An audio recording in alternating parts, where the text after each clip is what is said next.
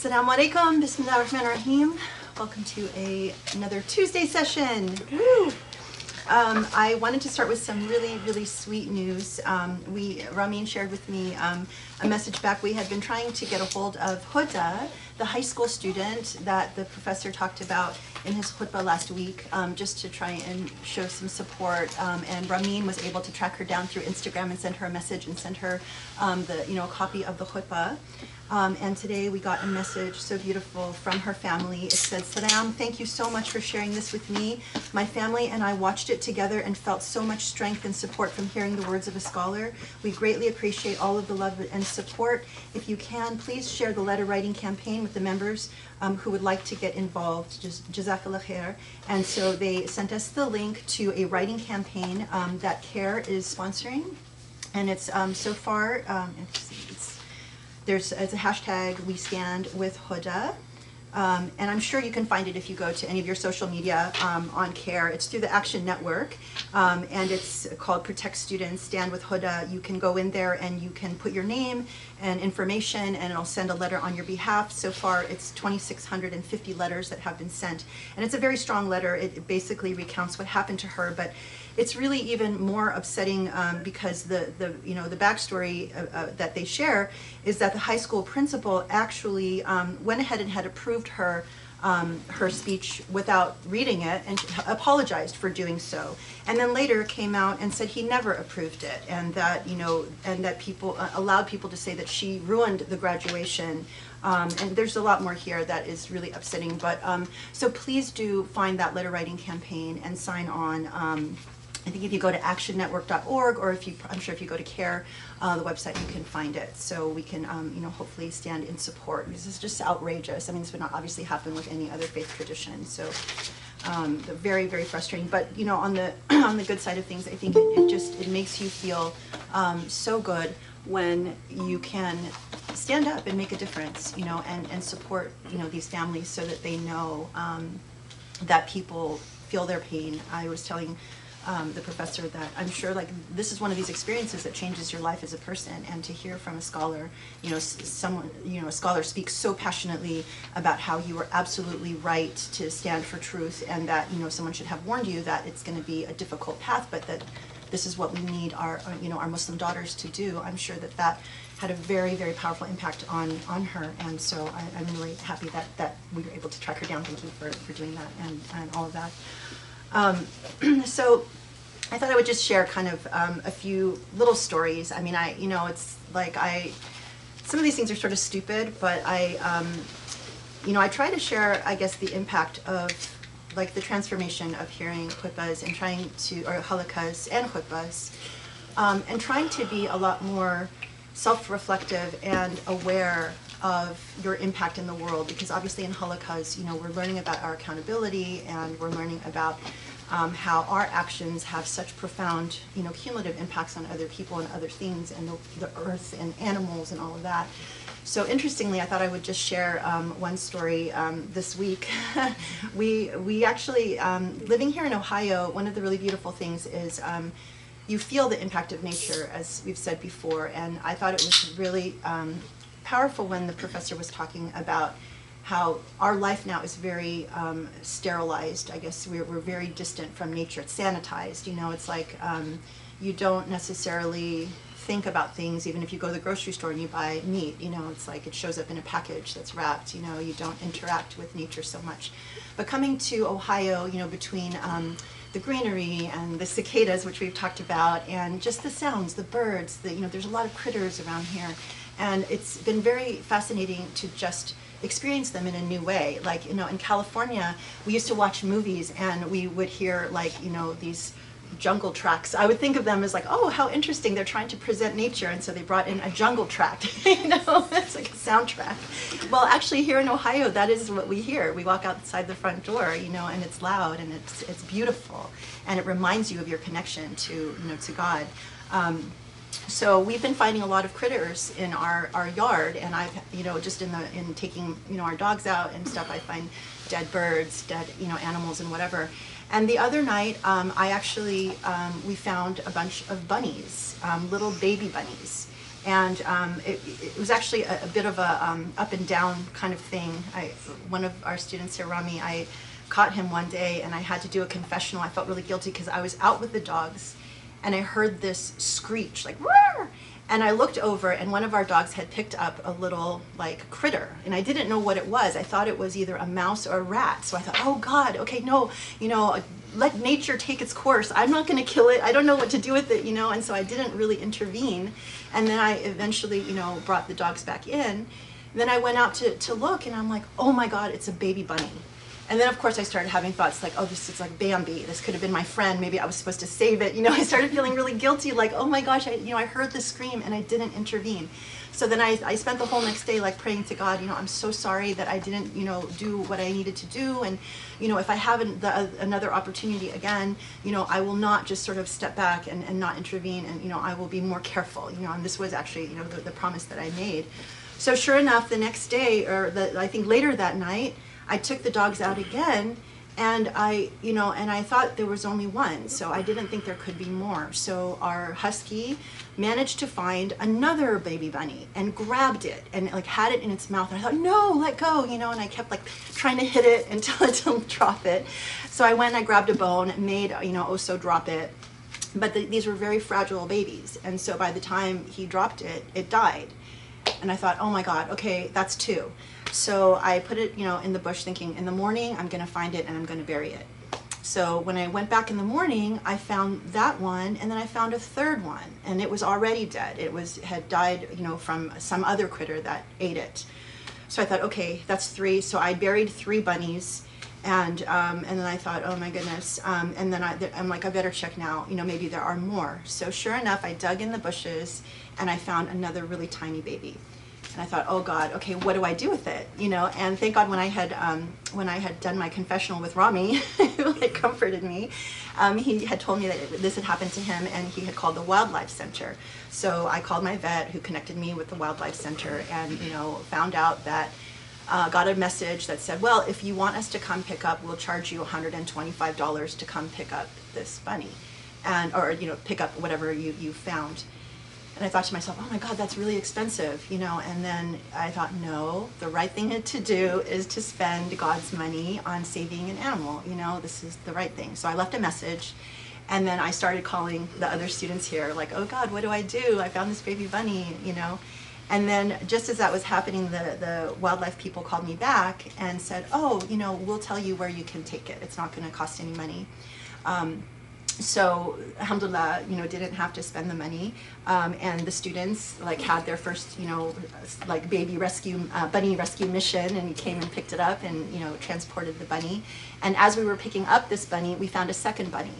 So we managed to save 2 bunnies, and it was fun. And so we'll share some pictures on our weekly email. But I thought to myself, and then so Mara brought Henry in her bunny suit to.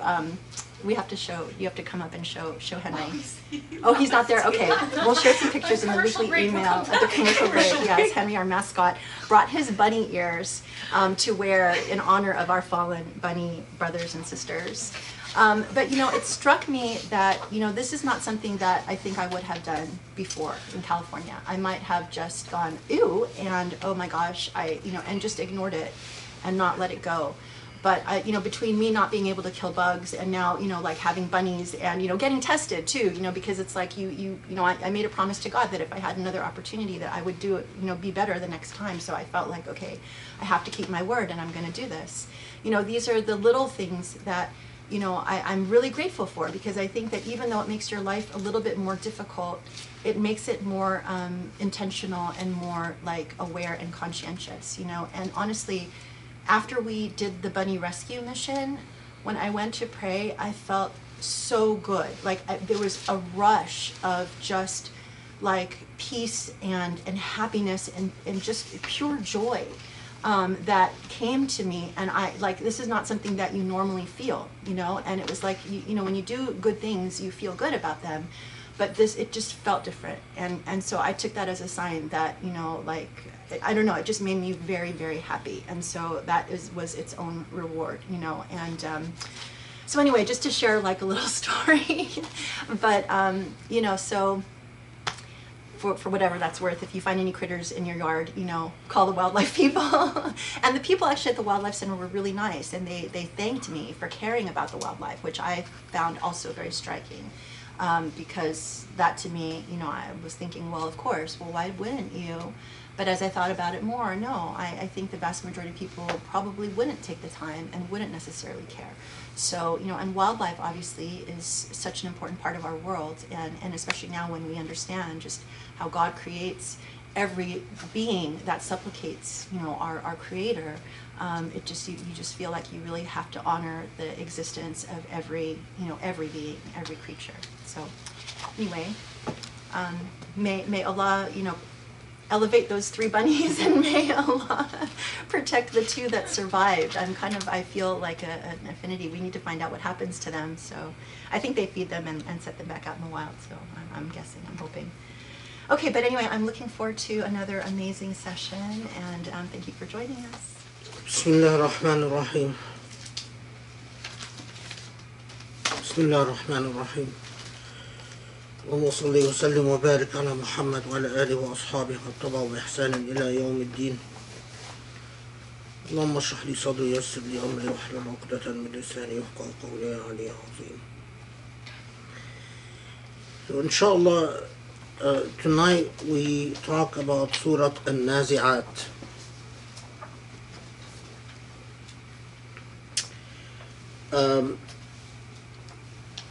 Nazi'at is another Meccan surah. Many reports say that it was revealed after Surah An-Naba. And this poses some interesting questions about when Surah An-Nazi'at was precisely revealed.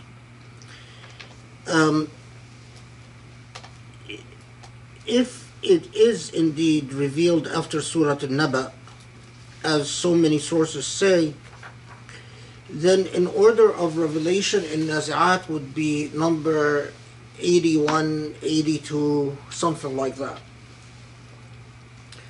which would most likely place it as a late Meccan surah.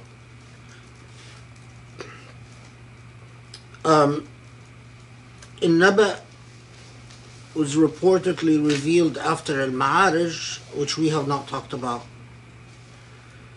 But so if Al-Naba is revealed after Al-Ma'arij, Al-Ma'arij itself is a late Meccan surah, and Al-Ma'arij was revealed quite late in the Meccan period, well after the Isra wal Mi'raj, and shortly before the Hijrah to Medina.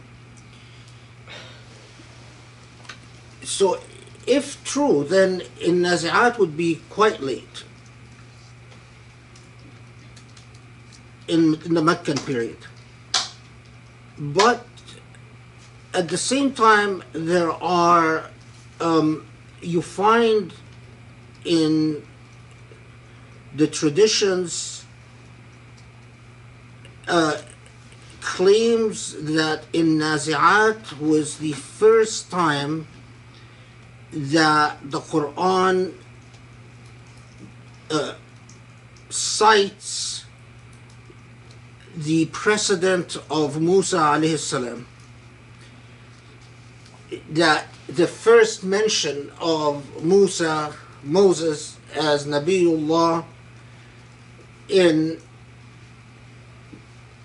addressing the Prophet ﷺ was in Nazi'at. But if that is true, then Nazi'at would have to be an early Meccan surah and cannot be a late Meccan surah. And between these two camps, it's very difficult to place in Nazi'at. What we can say, we know that it is definitely a Meccan surah. Everyone agrees on that. But was it revealed early?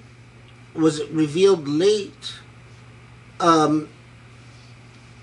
is not clear. My own inclination, although I could be easily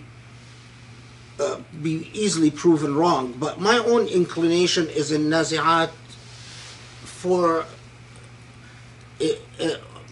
many different reasons. Seems to me like an early Meccan surah.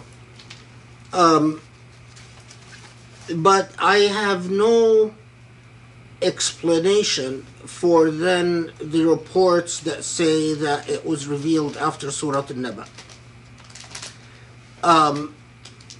And even if we assume, as inshallah we'll get to when we talk about Surah An-Naba, that perhaps An-Naba wasn't revealed after Al-Ma'arij, because An-Naba has the same type of questions, then why are these class of surah that we are told were revealed late, we are told in the tradition were revealed in the late Meccan period, but at the same time there's evidence that they were in circulation even in the mid-Meccan period, that they were circulated, that people recited them, that Muslims and non-Muslims were both aware of the surah. And I'm, Allahu Alam, of course, because you have to keep in mind that a lot of the Islamic tradition is still in manuscript form. So a lot of our scholarly investigations rely on either what's published, or in my case, I have a fairly huge manuscript library, including the Quranic commentaries that are still in manuscript form. But what I, and as like most scholars in the world today, do not have access to the entire manuscript library. A lot of manuscripts are inaccessible and even not cataloged, and still held in private libraries or held in places like the Vatican, or held in Israel, or so on and so forth, which makes access to a lot of manuscripts difficult. So it's not,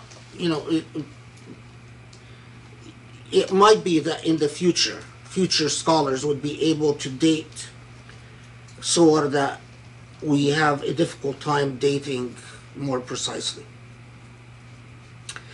Okay, now in the case of An-Nazi'at, though, my sense is that this doesn't have a big impact on the message of An-Nazi'at. In some surah, as we've seen, it does make a difference whether they were revealed in early Meccan period or late Meccan period. Difference in terms of how we interpret the surah and how we go about methodologically figuring out the intention of the surah. But in the case of An-Nazi'at, I don't think that's the case. Allahu Alam always, but I Allah knows best, but I don't think that would be the case. And we'll find that in Nazi'at, what will occupy us and will engage us in Surah An-Nazi'at from the get-go are the first 5 verses, first 5 ayat in Surah An-Nazi'at. These first 5 is where so much of the discussion about what in Nazi'at, the tafsir of An-Nazi'at, the interpretation of An-Nazi'at.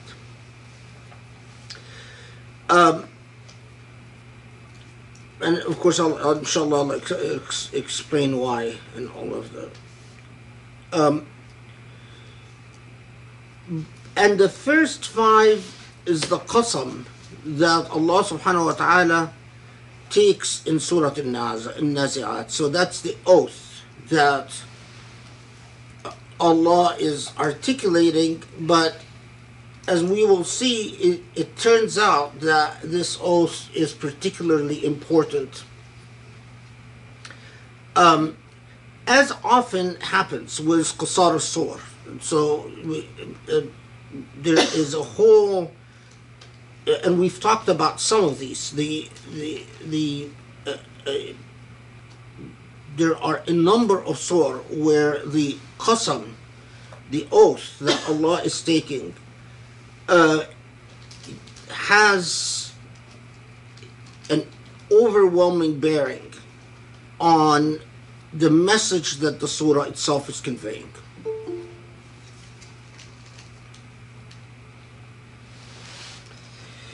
Okay.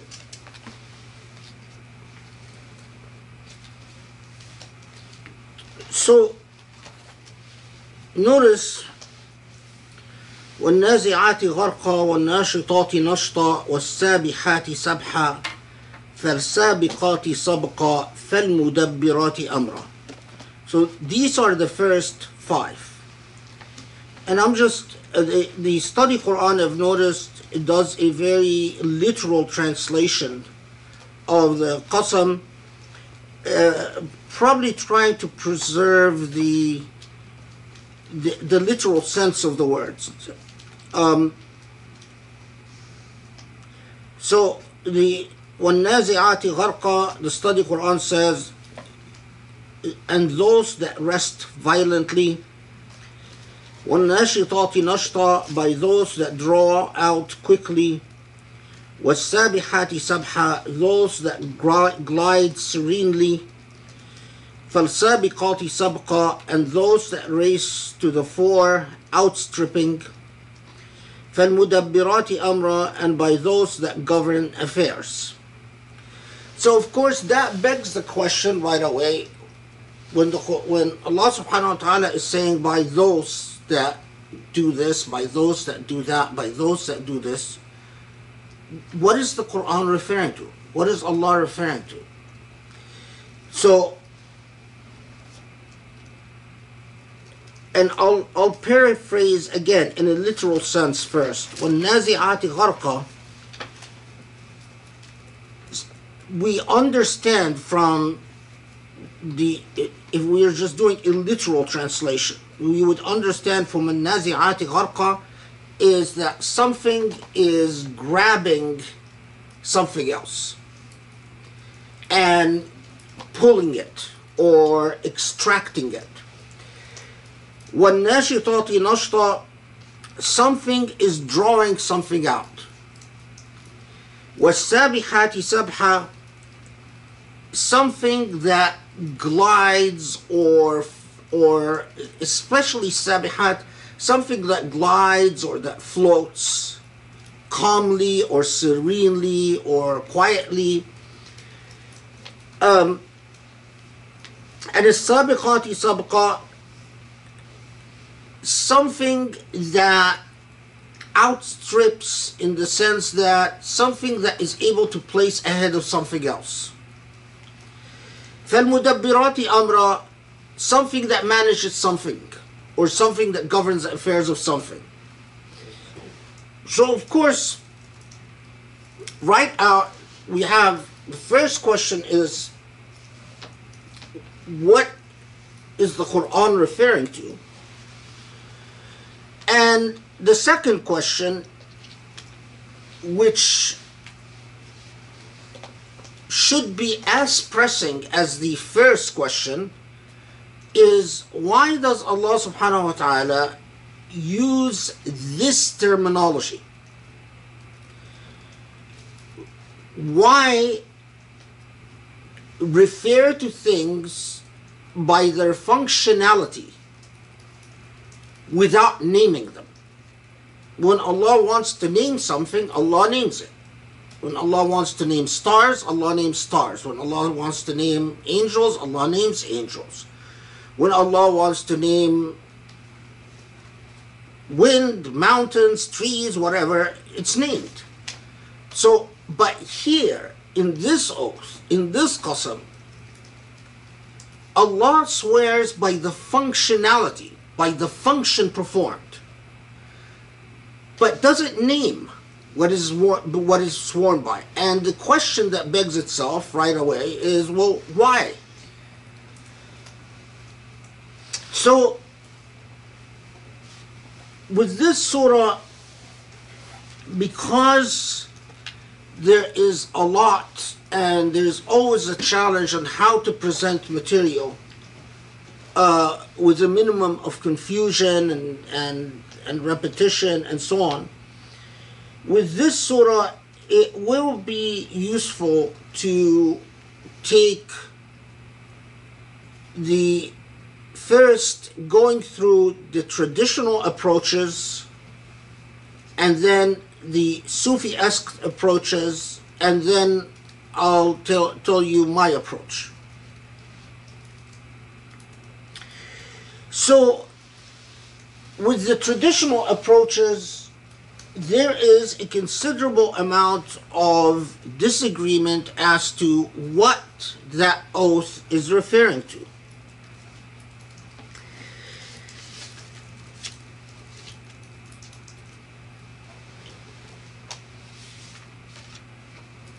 At the outstart, let me tell you that some said that those things that Allah is swearing by, in traditional sources, many said that they're angels, that Allah is swearing by angels. And many said, lesser amount, but, so the majority, let's say, said that they're angels. But then second in popularity is that Allah is swearing by stars. Others said that Allah is swearing by arwah, souls.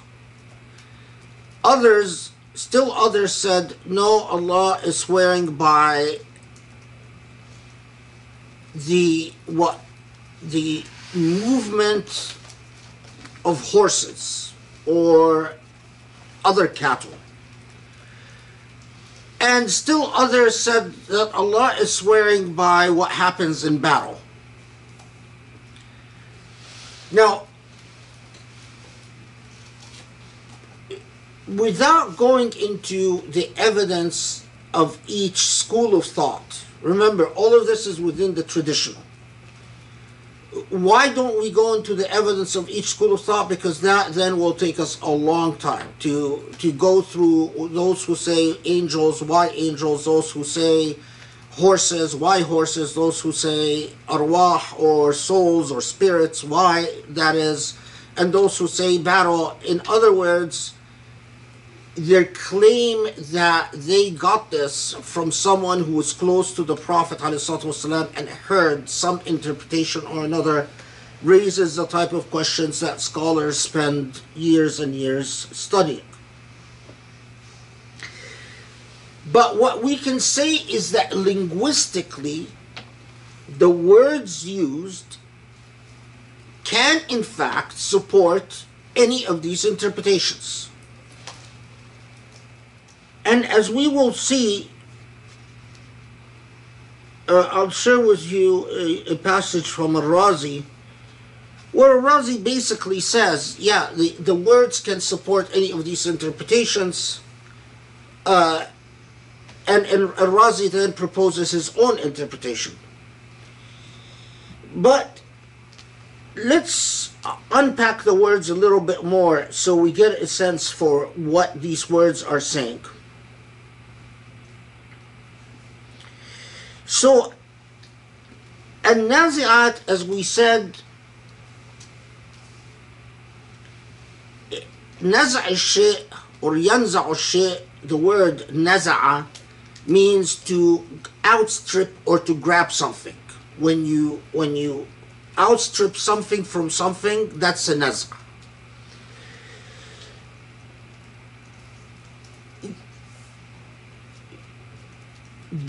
The miracle of the expression here is to say وَالنَّازِعَاتِ غَرْقًا, the word غَرْقًا after النَّازِعَات. You would just need to know a lot of classical Arabic to know why it's so eloquent, but it is profoundly eloquent. And what it connotes when you put an-nazi'at and gharqa together is that either something is pulling something from a great depth, so you're coming and you are literally pulling something that like sinking in depth, or interestingly enough, that you are coming and grabbing something harshly.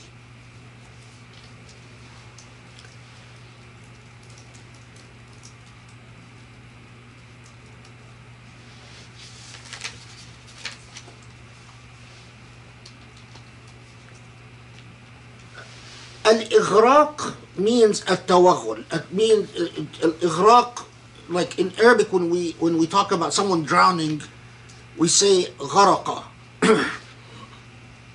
or ghariq, means someone who's drowned.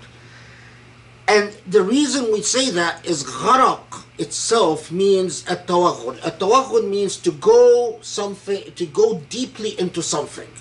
So the reason we call someone who drowns a ghariq is that figuratively, is that they've gone deeply into the ocean. They've sunk into the ocean, right? So when we say an-nazi'at gharqa, is either you go to someone who is in a state of depth, like someone who's sunk somewhere, and then you pull them, or you pull someone harshly with the effect that there is a great amount of discomfort.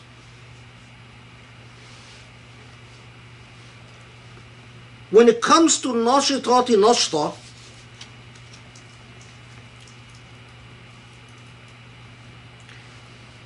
an-nashitat connotes something of great energy and movement that has an impact upon something else. And when you say nashta,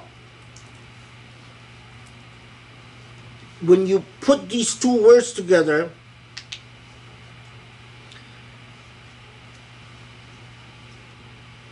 it means that the impact of the first cause upon the second cause is overwhelming, but as opposed to the first ayah, it is not harsh, it is tender. So if you put these two ayahs together, it could be saying someone is pulling someone harshly, pulling something harshly, and in the second ayah, something is pulling something tenderly.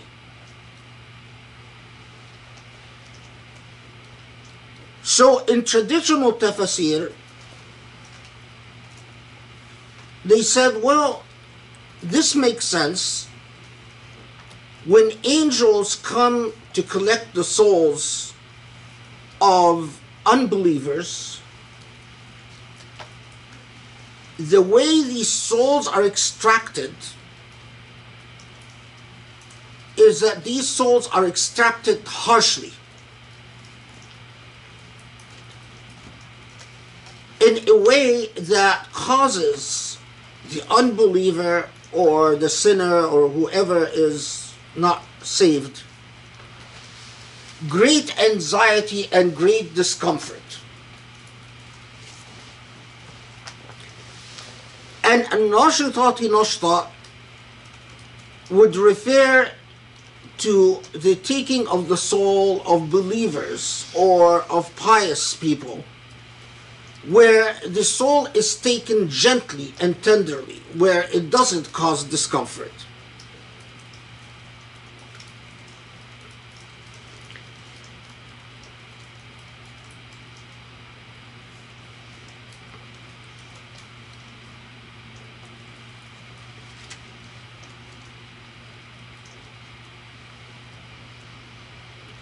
Now, of course,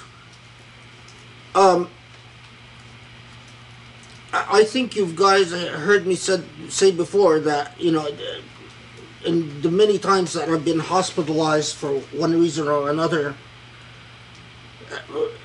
Allah wills that I always end up being hospitalized somewhere where next door to me, usually there's someone dying. And subhanAllah, I mean, yeah, you see people who die and their process of dying is extremely unpleasant. Not painful, but terrifying. You could tell that the person who's dying is terrified. And then you see people who die very peacefully and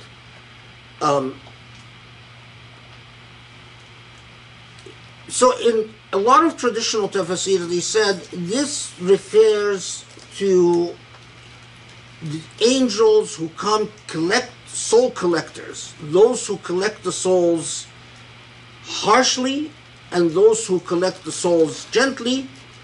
So then how about as-sabihati sabha, the third ayah? And he said, well,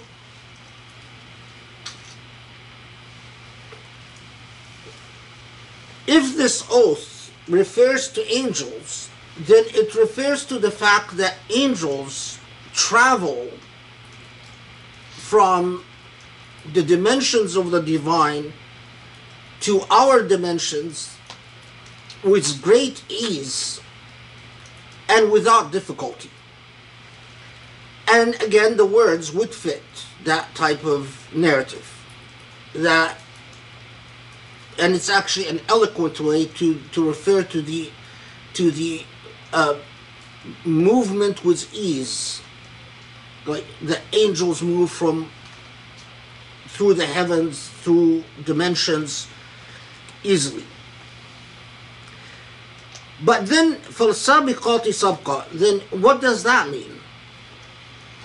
And in traditional tafsir, those who said that this is referring to angels perhaps had the biggest challenge with this because of the language again, where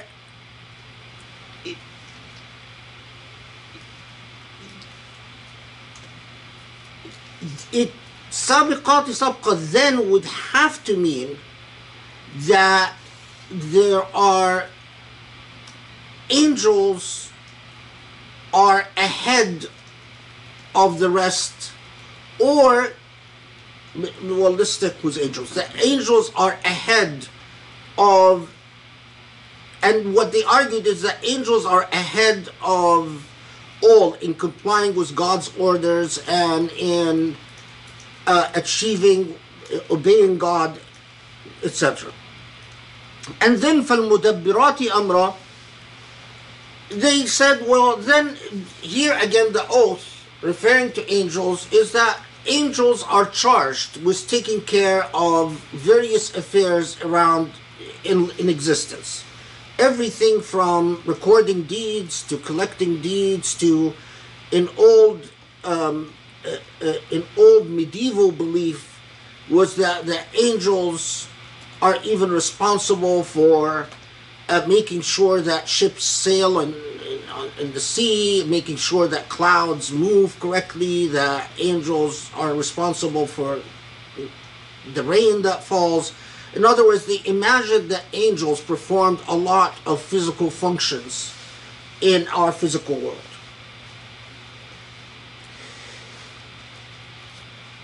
So all of this is within the realm of the traditional tafsir.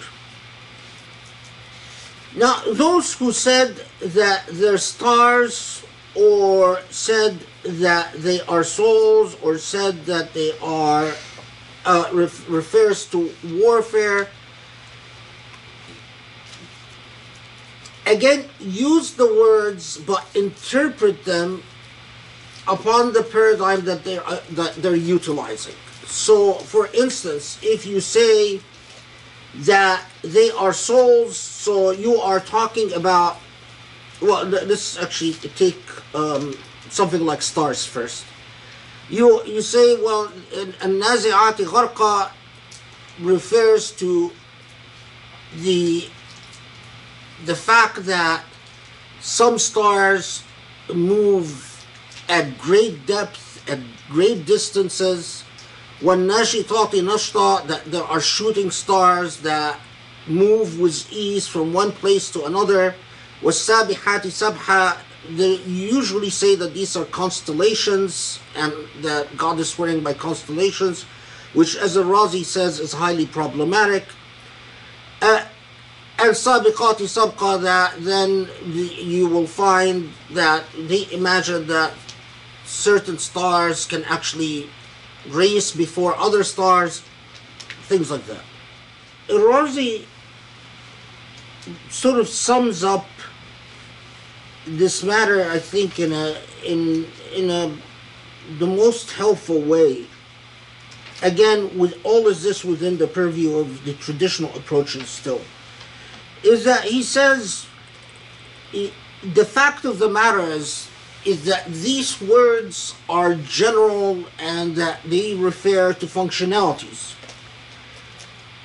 لم يخصص بذلك شيء دون شيء بل عم القسم الملائكة والموت والنجوم والبقر والوحوش. So that, in fact, these words can apply to a variety of things as long as they perform functions that these words can be used to describe.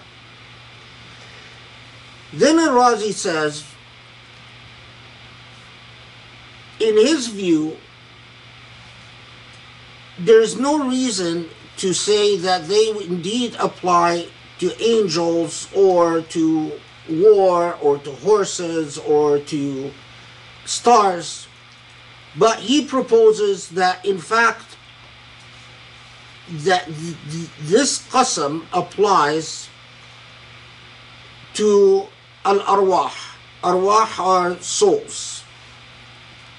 So I'm going to just read the Arabic first and then I'll paraphrase it.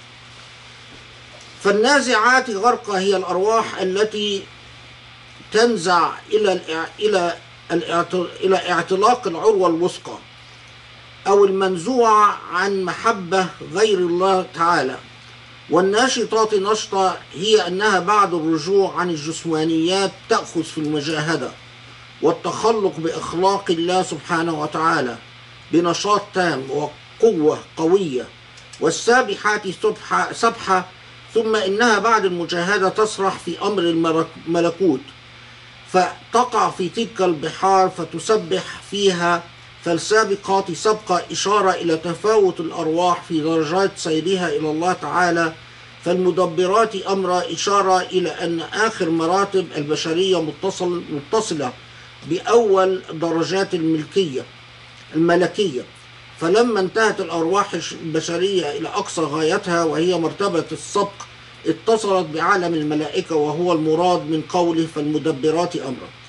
So what he's saying is that if we understand this oath in Surah Al-Nazi'at, that they are that they apply to souls, then he says the first area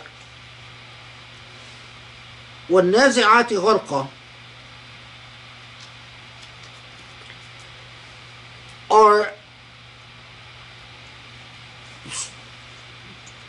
applies to souls that deviate from mahabbatullah ta'ala, that from Allah's love. The sense of loss and gharqami, as we said, is sense of abysmal despair or sunken despair that results from deviating from Allah's love. وَالنَّاشِطَاتِ نَشْطًا refers to the opposite. Souls that struggle to come back to Allah and to anchor or to nestle themselves in Allah's love. And that in doing so, as Al-Razi puts it, التخلق بأخلاق الله, is that Allah has a sifat. Allah has, as we said, characteristics. And as we said before, these characteristics are virtues. All the characteristics of Allah subhanahu wa ta'ala are virtues. And the challenge for a Muslim is that as they draw closer to Allah, is to embrace the divine virtues, to beautify to the self, and to embrace as much of the qualities of divinity as possible.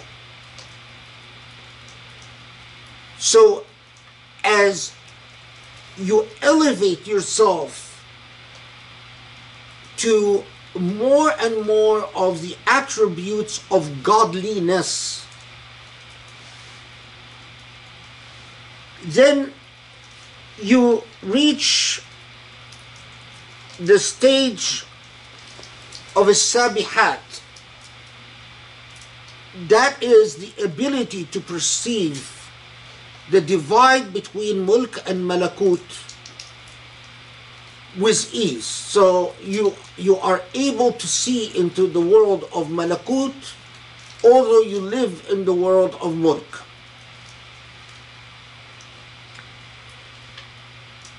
And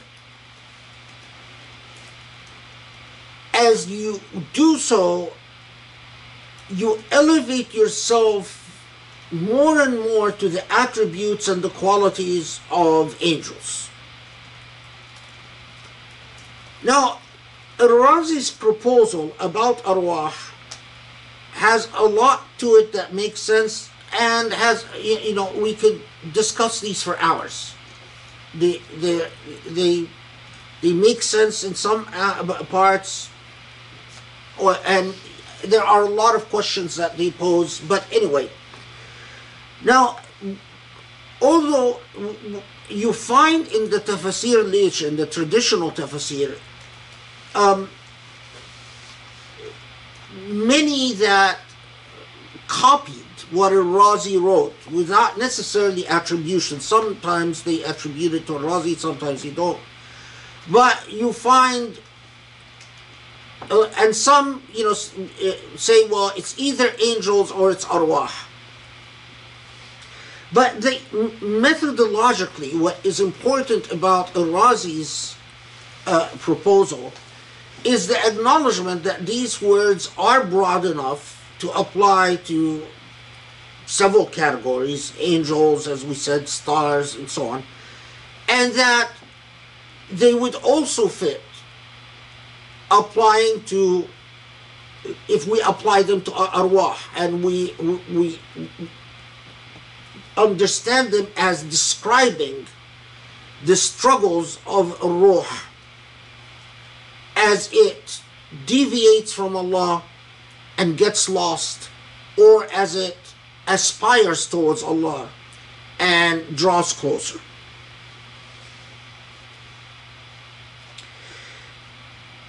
Interestingly enough, within the realm of the traditional literature, Ibn Qayyim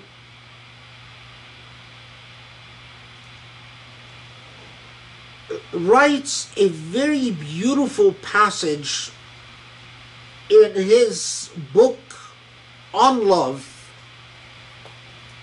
about Surah Al-Nazi'at. His book Rawdat Al-Mushtaqin.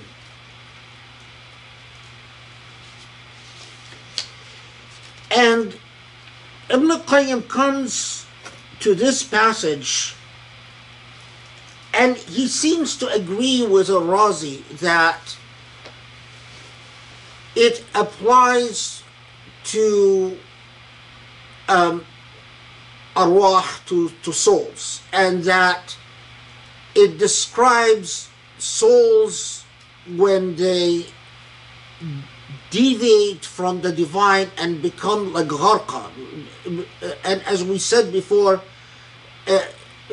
the signs of deviation from divinity is uprootedness, lack of meaning, anxiety, the whole gamut of endless questions that have no answers that human beings live with and struggle with.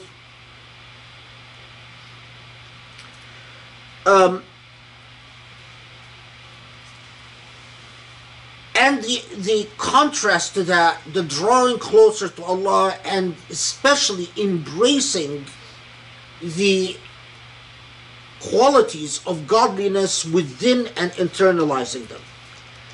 But for Ibn Qayyim, he focused on a particular aspect that Al-Razi doesn't really explain, and that is, how can it be that loving Allah can elevate one to a status that you become al-mudabbirati amra, that you become like those who manage affairs. And for Razi says that you elevate to effectively transcending materiality. You become beyond materialism.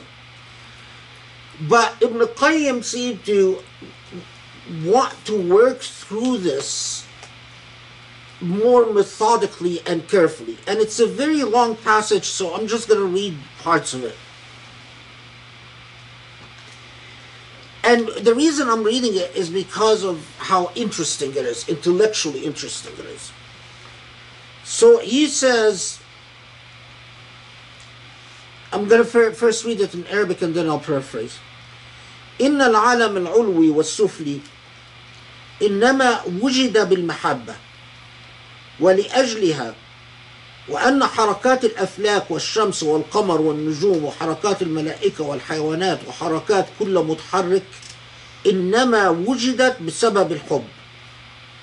جميع حركات العالم العلوي والسفلي تابعة للإرادة والمحبة، وبها تحرك العالم ولأجلها، فهي العلة الفاعلية والغائية، بل هي التي بها ولأجلها وجد العالم. فما تحرك في العالم العلوي والسفلي حركة إلا والإرادة والمحبة سببها وغايتها، بل حقيقة المحبة حركة نفس المحب إلى محبوبه، فالمحبة حركة بلا سكون، وكمال المحبة هي العبودية والذل والخضوع والطاعة للمحبوب، وهو الحق الذي به وله خلقت السماوات والأرض والدنيا والآخرة. الله يحب أسماءه وصفاته ويحب ظهور آثارها في خلقه، فالله جميل يحب الجمال، عليم يحب العلماء، جواد بحب الأجواد، حي يحب الأحياء، وفي يحب أهل الوفاء، شكور يحب الشاكرين، صادق يحب الصادقين، محسن يحب المحسنين, and so on. So what he's saying is, and part of the reason I'm reading it, because in modern Islam we become alienated from this tradition and we think it's only Sufis who talk about love. But Ibn Qayyim was, as you know, a Hanbali and the student of Ibn Taymiyyah. But he says, we have to understand that the reason for everything in existence is love. Love is the reason that planets exist, stars exist, the sun exists, the moon exists. Not only that, but love is the reason that they move. And in the longer passage, he explains why love is the reason for movement. It says, indeed, the very existence of angels and the movement of angels is again based on love. And the existence of animals and the movement of animals is again based on love. كل متحرك إنما وجد بسبب الحب. So, how is that? He goes into a discussion about the nature of volition, the nature of irada. And he says, I didn't read this part of the quote, but he basically says that you have to understand that irada or volition, there is willful volition, there is compulsion where volition is overcome, and there is an irada tabi'iyya, which means volition that doesn't have intentionality behind it, but is natural movement. And he says that the way Allah acts is through willful volition. There's no coercion upon Allah, and there is no natural volition or irada tabi'iyya where it is natural but not willful. It's all willful volition. And he deals in the longer discussion, which I didn't read this part, he talks about that Allah is always motivated by, in that willful volition, by love. And that love is what sustains existence and sustains life. And but for that love, nothing would exist. But the part that concerns us the most is that he says what Allah loves for all human beings is to reciprocate that love. And to reciprocate Allah's love means to love what Allah loves. So Allah loves beauty and wants for everything to be beautiful.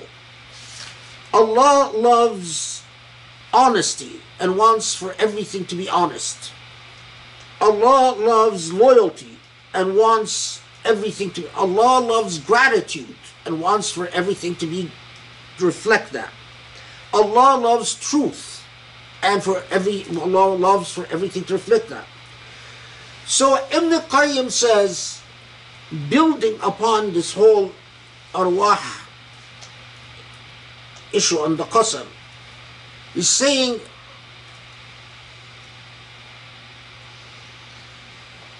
when a human being loves what Allah loves, it is not that the human being is going to suddenly be able to perform miracles, but that by reflecting the attributes of divinity which Allah loves, that human being would have the power of appealing to divinity and being heard by divinity, and the power of affecting their physical environment through dua and prayer, sometimes to far greater extents than angels. So the whole philosophic discussion that Ibn Qayyim presents, and it is very long, is that it's saying that ultimately you can become so dear to Allah's heart, or figuratively obviously, that as the Prophet ﷺ, there are people who, if لو أقسم على الله لبره, that there are people who if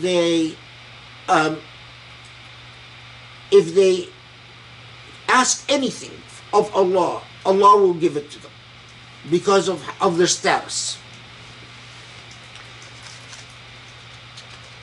I tried of course, I mean, I tried I noticed there is a tafsir Ibn Qayyim that Rami downloaded for me from the net, and I noticed that that entire discussion about love was deleted by the editors, which is very interesting.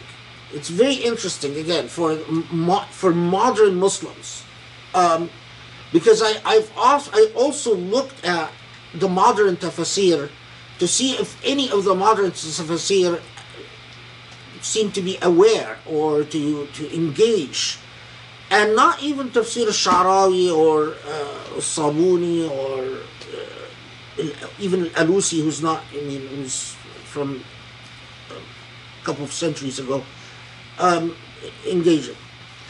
But anyway, I mean, it's something to reflect upon the way that the modern Islam and pre-modern Islam.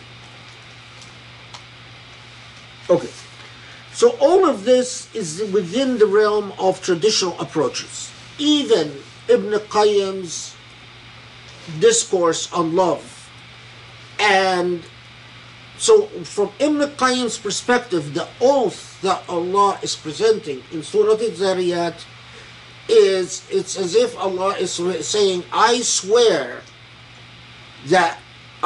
by those who deviate away from me until they drown in their own misery, and I'm swearing by those who come close to me until they become as if until they develop an angelic nexus with me. That's Ibn Qayyim's perspective. And they become part of the mudabbirati amra, so that if they pray, I might not want to bless, or I might bless an entire country just for this one person. That Ibn Qayyim actually gives an example of that. He says that there are scholars where Allah just, or there are pious people that Allah did all types of things for the entire population just because of this person or that person, because they had become so powerful in their closeness to Allah subhanahu wa ta'ala. In the Sufi-esque tradition, this qasam is understood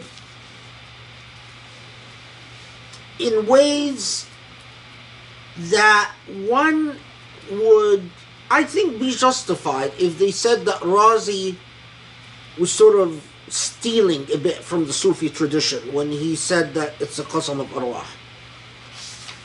Because in the Sufi tradition, this I'll start with a quote, then I'll explain.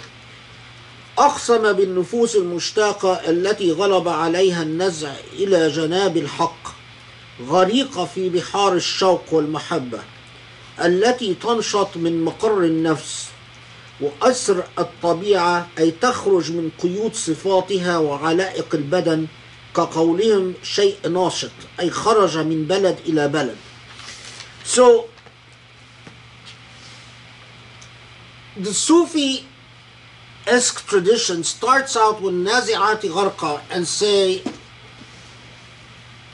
it is not talking about a person as they deviate from the path of Allah, but it is talking about a person who is in their original condition needing or longing for Allah. It's like you are standing far away and you're longing. And saying that longing is inside all of us. And what we do with this longing is that we often feed it unhealthy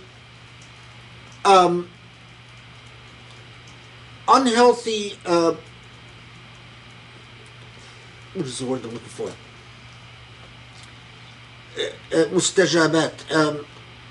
We give it unhealthy responses. So it's like feeding, you're hungry, so you feed yourself junk food. That longing is inside of you. So what we do with this longing is that we try to fill it with everything that actually does not address the hunger. So we fill it with, respond to it with sex, we respond to it with money, we respond to it with arrogance, we respond to it with, in the modern age, drugs, and even in their age, alcohol, all of which will only make that longing and that hunger worse. And it keeps getting worse, and the more you feed it, it gets worse. When do you get to nashitati nashta?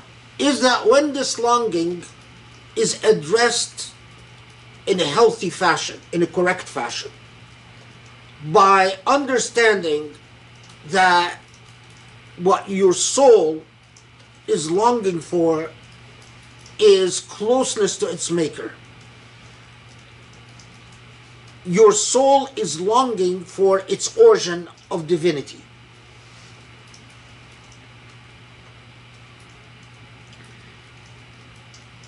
And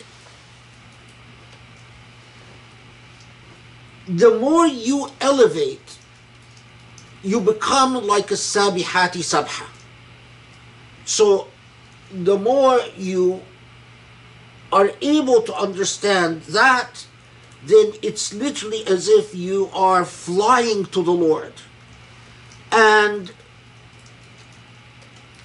as you do that, Sabiqati Sabqa is a reference to basically the who can come to the Lord first. Because in the Sufi-esque imagination, Allah is eagerly awaiting. It's like Allah is always there, waiting with open arms, saying, come to me. And in the Sufi-esque imagination, Allah is, I don't want to use but they use the word, that Allah is always chagrined or sad when people are lost and they won't come to Allah, and that Allah remains waiting. And so as-sabiqati sabqa is like saying, you've arrived, you finally come to me, welcome. So that's the type of thing.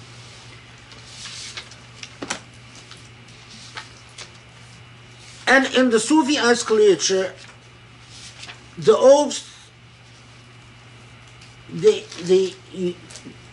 there's so much emphasis that the oath can only be understood as a description of this dynamic, and that Surah Al-Nazi'at itself, the name of Al-Nazi'at,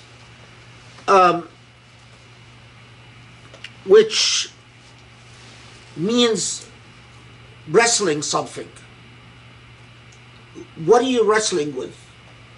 In the Sufi-esque literature, saying it refers to wrestling with yourself, to save yourself from yourself. So before I get into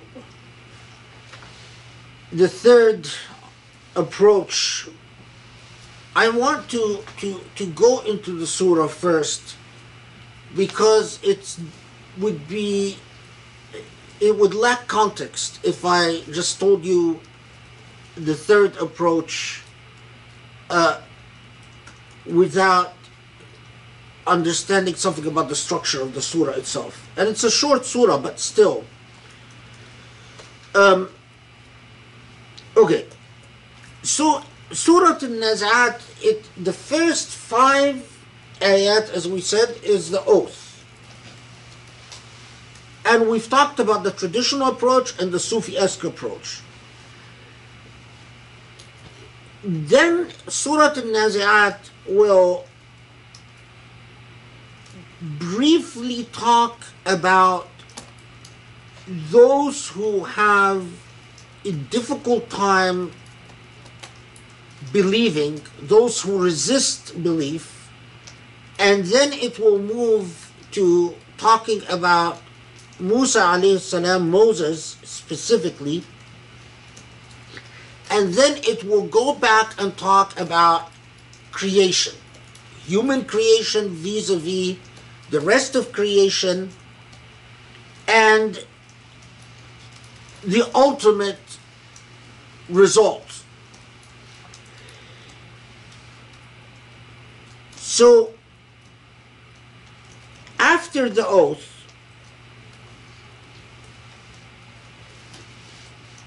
Surah Al-Nazi'at starts talking about the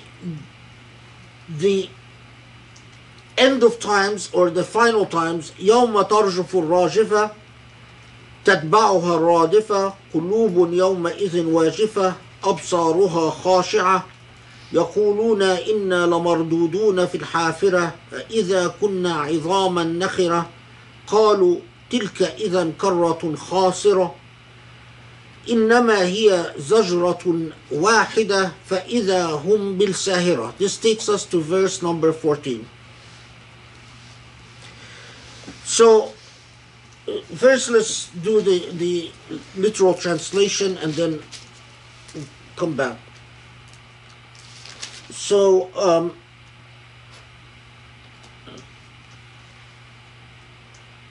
on the day, on the day when the quake, the study Quran says, on the day when the quaker quakes and the successor follows upon it, hearts that day shall tremble, with eyes humbled. They will say, are we to be restored as we were before? When we have become decayed bones, then say, this then would be a ruinous return. Yet it shall be but a single cry, then behold, they will be upon a wide expanse. So this is the transition before mentioning the story of Musa alayhi salam.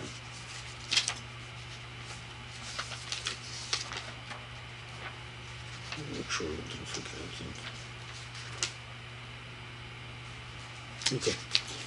So, first, يوم ترجف الراشفة تتبعها الرادفة. الراجفة, which literally the day the earth shakes. What does تتبعها الرادفة mean? There is, you find in traditional approaches, discussions about what happens after the first trumpet and whether there are two trumpet blows, two trumpets or three trumpets.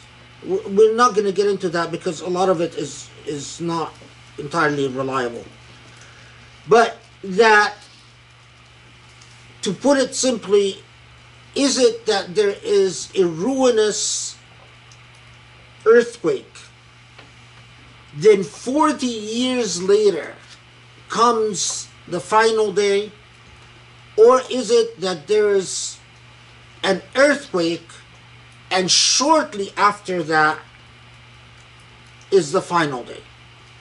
That's the traditional debate. And there's no way we can resolve it. But, it's a scary idea that if there is a major ruinous destructive earthquake and then the final day doesn't follow until 40 years later, because you can imagine how life would be in those 40 years. So when it says that Baha Radifa, this is 7, ayah 7. The successor follows it. The whole thing is, what is the successor, as we said, and how soon thereafter. قُلُوبٌ يَوْمَئِذٍ وَاجِفَةٌ. أبصارها خاشعة يقولون إنا لمردودون في الحافرة. So terrified hearts is not surprising. That at that time it is a time of great fear and terror. أبصارها خاشعة, those who realize that in fact they were wrong all along and that the hereafter is the truth. You can imagine how their gaze is going to be. يقولون إنا مردودون في الحافرة. That expression basically means that those who were saying, how can it be that we are going to come back? Hafira has an idiomatic meaning. The word for digging in Arabic is hafr. It's the same origin. Hafira is whatever trace you leave upon the earth, having moved upon the earth or lived upon the earth. So if an animal walks on the ground and leaves footsteps, these footsteps are known as hafira. Or if you walk and any way you disturb the earth, or having lived on earth, let's say you dig a hole, that's a hafira. If you build a fire, that's a hafira. If you disturb the dust or the snow when walking, that's a hafira. So إِنَّا لَمَرْدُودُونَ فِي الْحَافِرَةِ, is it that we will be returned again to our previous life? Is that possible? أَإِذَا كُنَّا عِظَامًا نَخِرًا, after we have become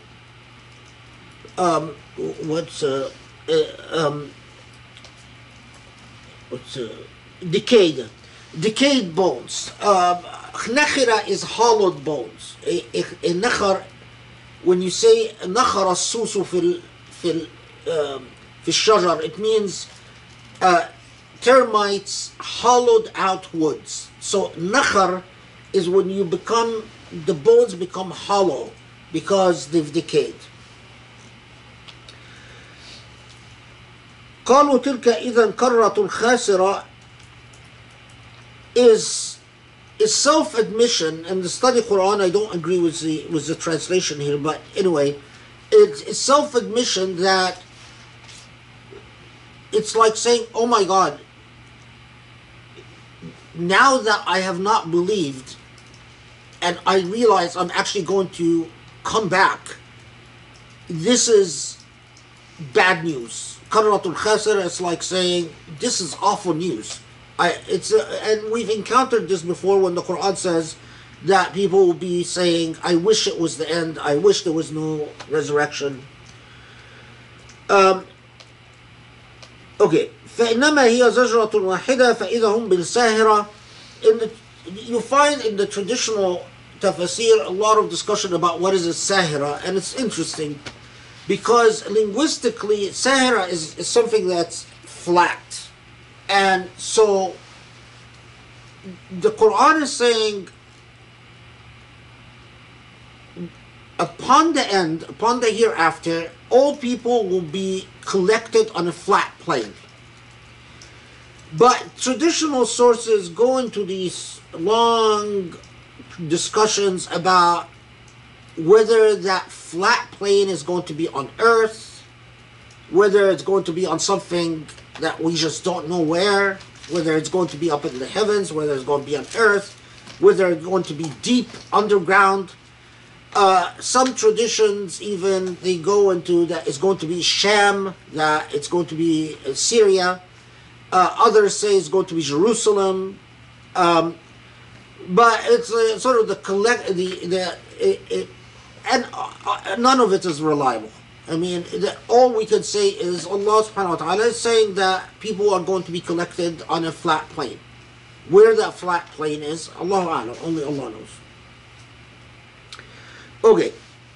Now, interestingly, and perhaps not surprisingly, the Sufi Tafsir don't understand that يوم ترجف الراجفة تتبعها الرادفة قلوب يومئذ واجفة أبصارها خاشعة, that they necessarily refer to the final day. But they tend to see this as allegorically referring to the process of searching and finding Allah again. So يوم ترجف الراجفة, the day that the quaker quakes, what quakes is the heart, and it trembles. The day where you actually make the decision to come back to God. The day where your heart finally stops resisting and stops being stubborn. تتبعها الرادفة is the process. What succeeds after that is the process of irtiqa, or the process of elevation towards the Lord. قلوب يومئذ واجفة أبصارها خاشعة, that it describes the sort of the steps that precede, or the necessary steps that precede the elevation. And the emphasis in Sufi tafsir is on humility. As long as you lack humility, you're not ready. As long as you are resisting and you're saying, you think that whatever you think about yourself, you continue arguing, you continue seeing, you're not ready.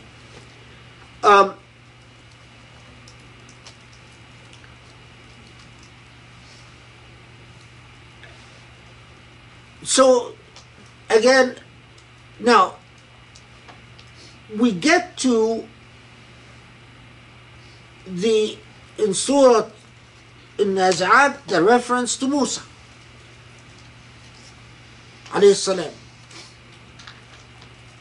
Suddenly Surah Al-Nazi'at then says, هل أتاك حديث موسى إذ ناداه ربه بالوادي المقدس طوى اذهب إلى فرعون إنه طغى. Rhetorically asking the Prophet ﷺ, it's هل أتاك حديث موسى, it's a literary device. It's like saying, haven't you heard about Moses? When Allah called upon Moses to go to the Pharaoh, why go to the Pharaoh? إِنَّهُ طَغَى, and we'll get to طَغَى. Now, in traditional tafsir, it's not surprising that it is understood more or less as the words sound. That Allah subhanahu wa ta'ala said to Musa alayhi salam, Allah called upon Musa, ناداه ربه بالوادي المقدس طوى. There is a discussion as to why the area is called Al-Wadi al-Muqaddas Tuwa. Is that the name of the valley, Tuwa?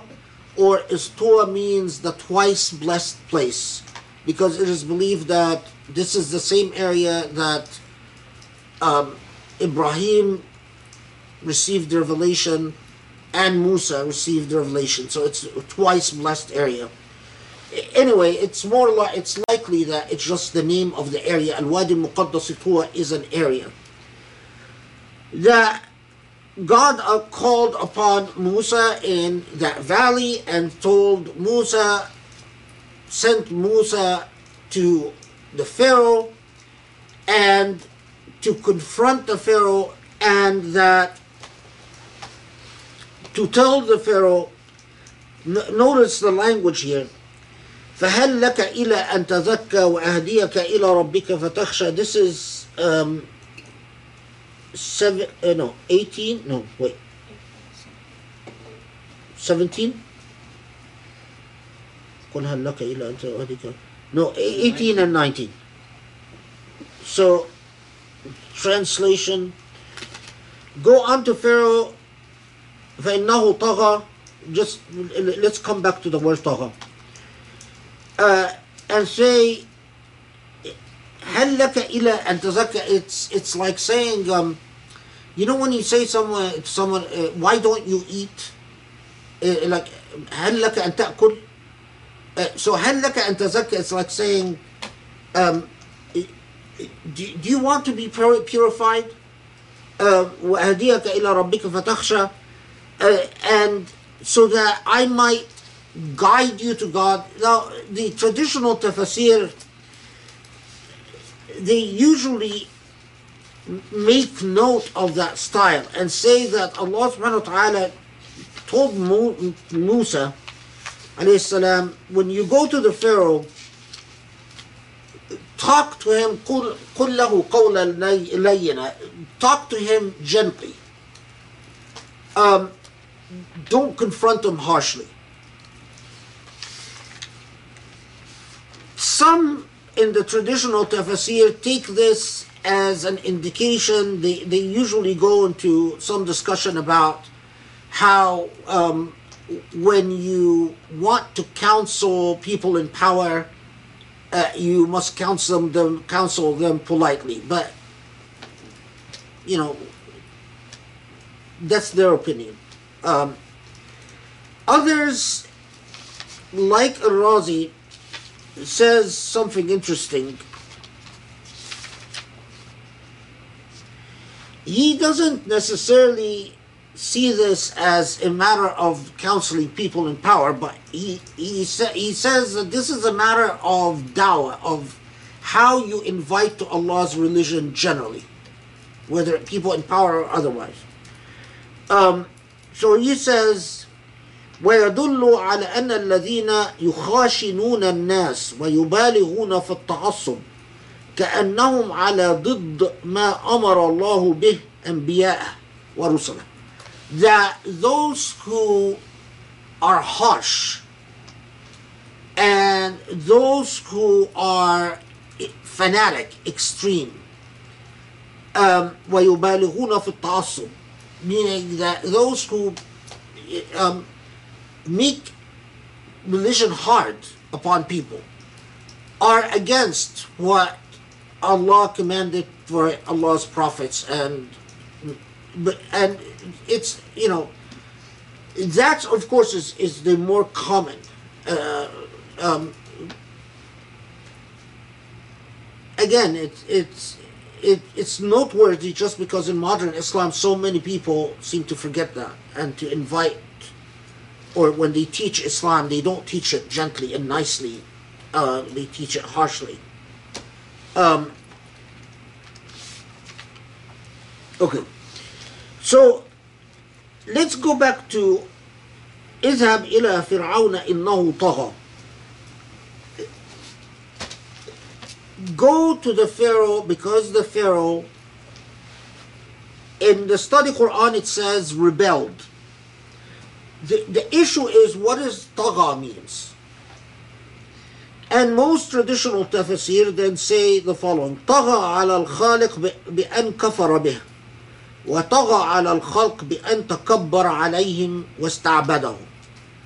That it's not rebelled, but what the Pharaoh has done, he's become a rebel and an oppressor. طغى with the Creator by denying the Creator. The way that you are unjust with the Creator is that you deny the Creator. But the way that you commit طغيان with the created, with human beings, is to enslave them. واستعبدهم. Again, very important for modern Muslims, because modern Muslims often forget that if you live under someone who enslaves you, استعباد, that's طغيان.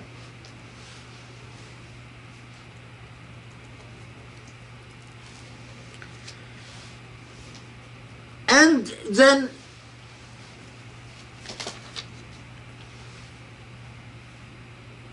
of course we know فأراه الآية الكبرى فكذب وعصى ثم أدبر يسعى فحشر فنادى فقال أنا ربكم الأعلى فأخذه الله نكال الآخرة والأولى. That we know what is going to happen is that Allah demonstrates, and it's referred to briefly and in summary in Surah Al-Nazi'at, that Allah demonstrates the miracles to the Pharaoh. The Pharaoh resists and refuses and says, Ana Rabbukum al-A'la, which, let's see how this is 24.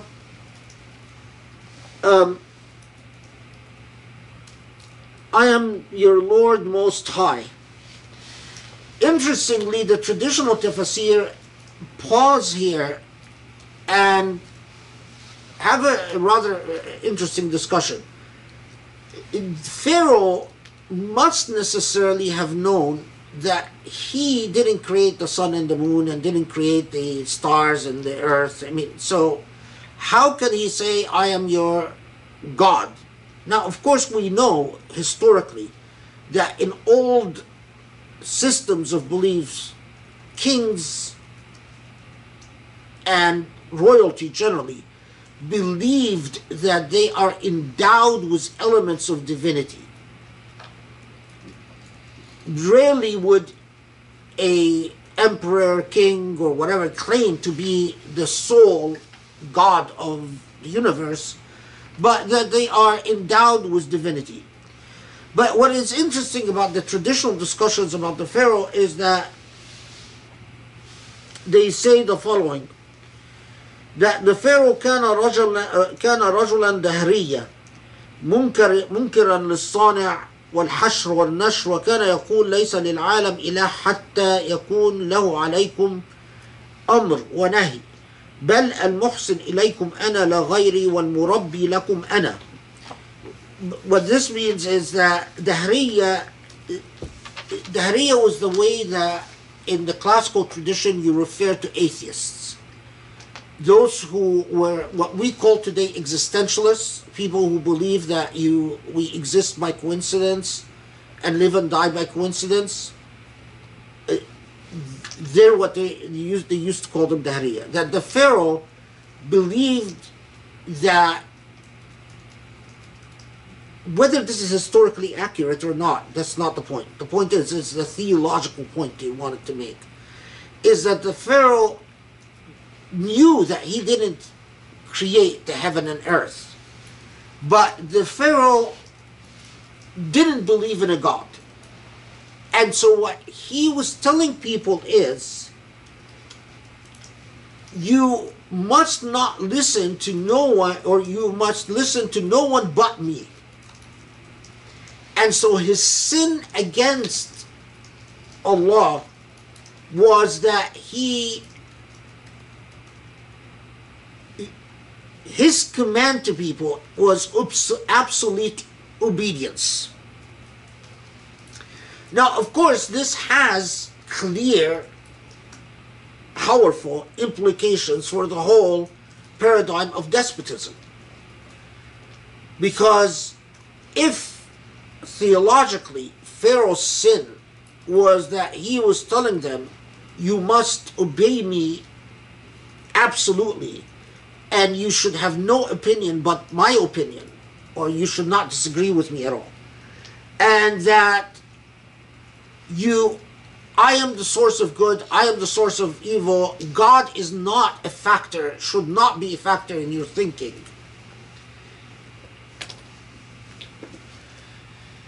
That makes despotism and absolutism a sin in itself.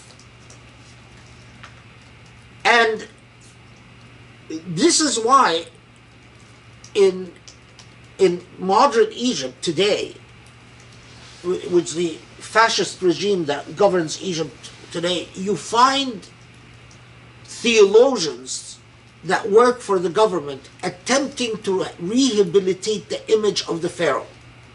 So one of them, an absolute moron, came up with a theory that the pharaoh survived the flood, the passing through the Nile, that he wasn't killed.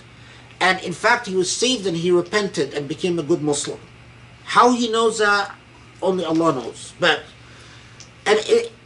The reason is clear. It's because they know that the ruler of Egypt is a pharaoh. He told the Egyptian people, listen, ما تسمعوش كلام حد غيري. Don't listen to anyone but me. Exactly like the pharaoh. Theologically, absolutism and despotism was always theologically problematic in Islam. It is only after colonialism that Muslims got very confused about whether absolutism is a blasphemous condition or not.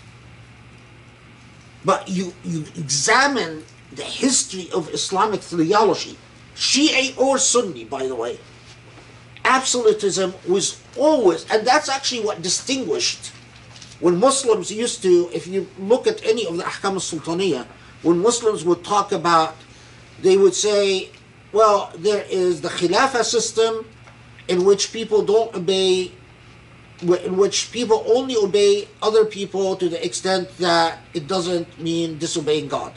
And then there's the Mulk system in which people obey people absolutely. And that's not Islamic. And then they will talk about a third system, which is basically what we would call today anarchy. It's remarkable that in their,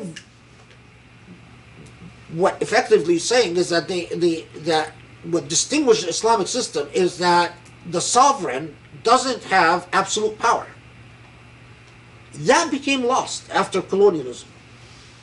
So that's a traditional approach.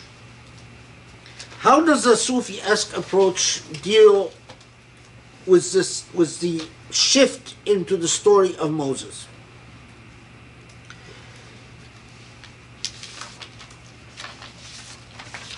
The best way to summarize it is that the Sufi-esque approach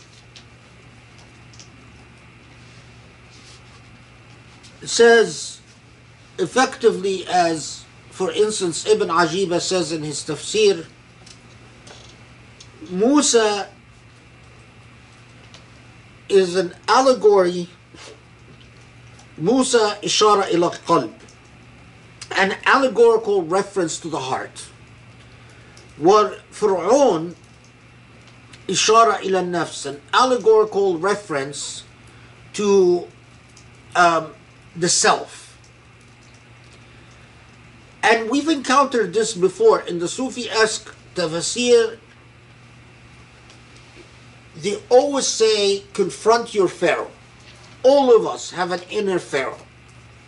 That Pharaoh is the self. That Pharaoh is pig-headed, selfish, greedy, egocentric, insensitive, all of that. And that Pharaoh wants immediate pleasure, immediate satisfaction, impatient, while Musa, like Al-Khidr, by the way, in Sufi literature, is allegorically always represents the Al-Qalb, which is in English usage would say the better self. The self that can be empathetic, that can be caring, that can be loving, that can be giving, that can be patient. And in the Sufi-esque tradition say, Allah was saying when Allah says to Musa, go confront the Pharaoh, Allah is telling you, go confront your Pharaoh. Your Pharaoh always wants to worship itself, regardless of what trappings it uses. Tradition, custom, nationalism, whatever. But it is ultimately always about number one, and self-satisfaction. And Allah is consistently telling you, send your Moses to confront your Pharaoh. And the extent to which you elevate is the extent to which your Moses successfully confronts your Pharaoh. In Sufi poetry, you get some of the most beautiful, like Sha'r Junayd, for instance.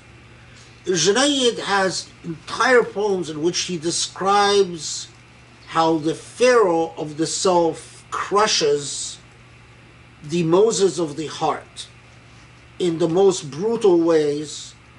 And in Junayd says that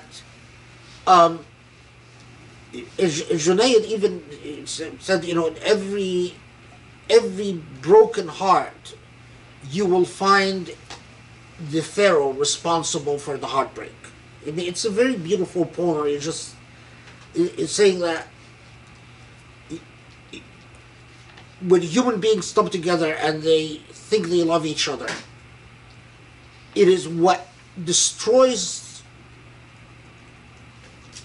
the love is the Moses of the self. The Moses can always corrupts through acts of pure selfishness. But anyway. The Pharaoh. No? You said the Pharaoh. The Pharaoh. I can't hear you. You said the Moses, but the Pharaoh always corrupts himself. Oh, the Pharaoh corrupts, yeah, not the Moses corrupts. Pharaoh corrupts. No, the Moses is always the heroic struggler against the Pharaoh. But Junayd, like, he sees the Pharaoh as like the huge ego, and the Moses has to confront bravely and persistently, and then eventually the ego fizzles. After Allah says, إِنَّ فِي ذَلِكَ لَعِبْرَةً لِمَنْ يَخْشَى. In this, which again is the same for traditional and Sufi, in 26, that in this is a lesson, like reflect upon this. أأنتم أشد خلقا أم السماء بناها رفع سمكها فسواها وأغطش ليلها وأخرج ضحاها والأرض بعد ذلك دحاها أخرج منها ماءها ومرعاها والجبال أرساها متاعا لكم ولأنعامكم. So this would take us to 32. And this part of Surah Al-Dhariyat is posing Nazi'at, posing the obvious question.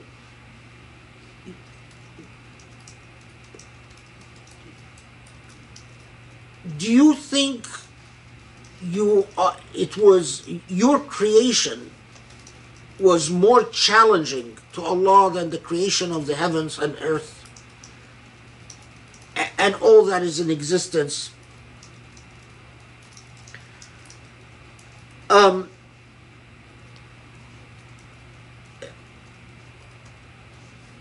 وأغطش ليلها وأخرج ضحاها. This is 29. See how they translate it. 29.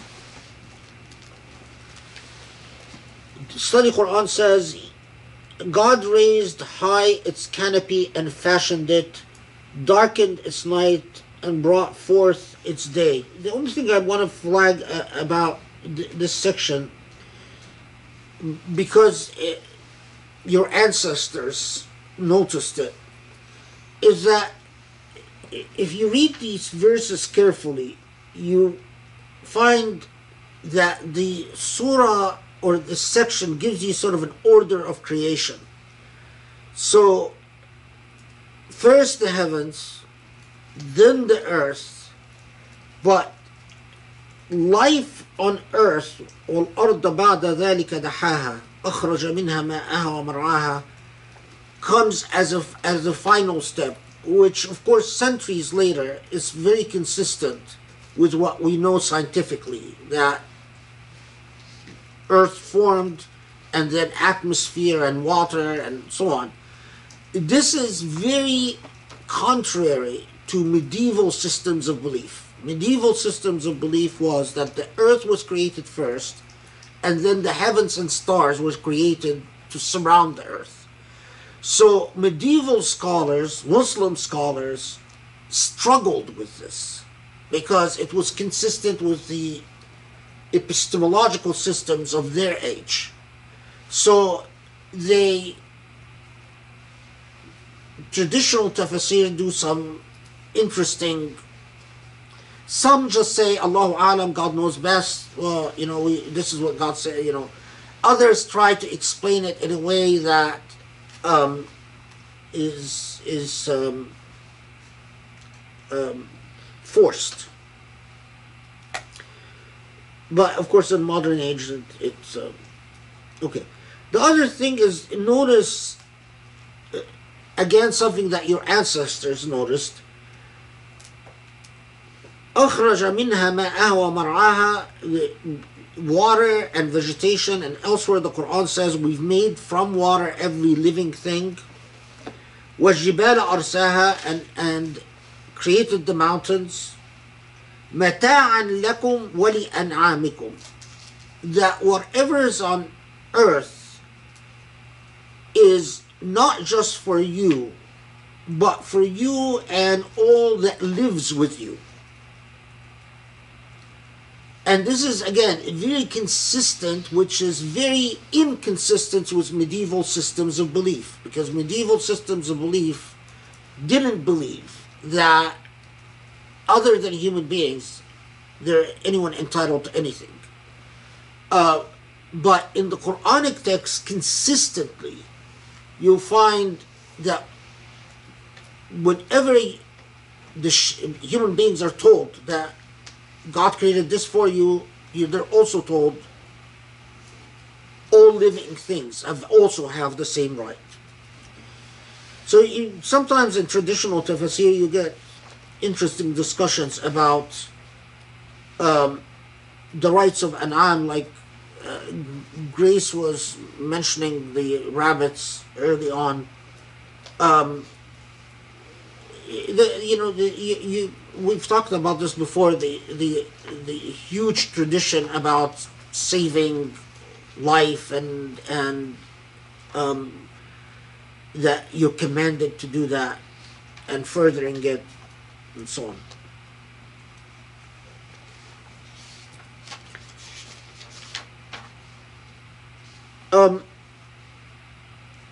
In Sufi-esque tafsir,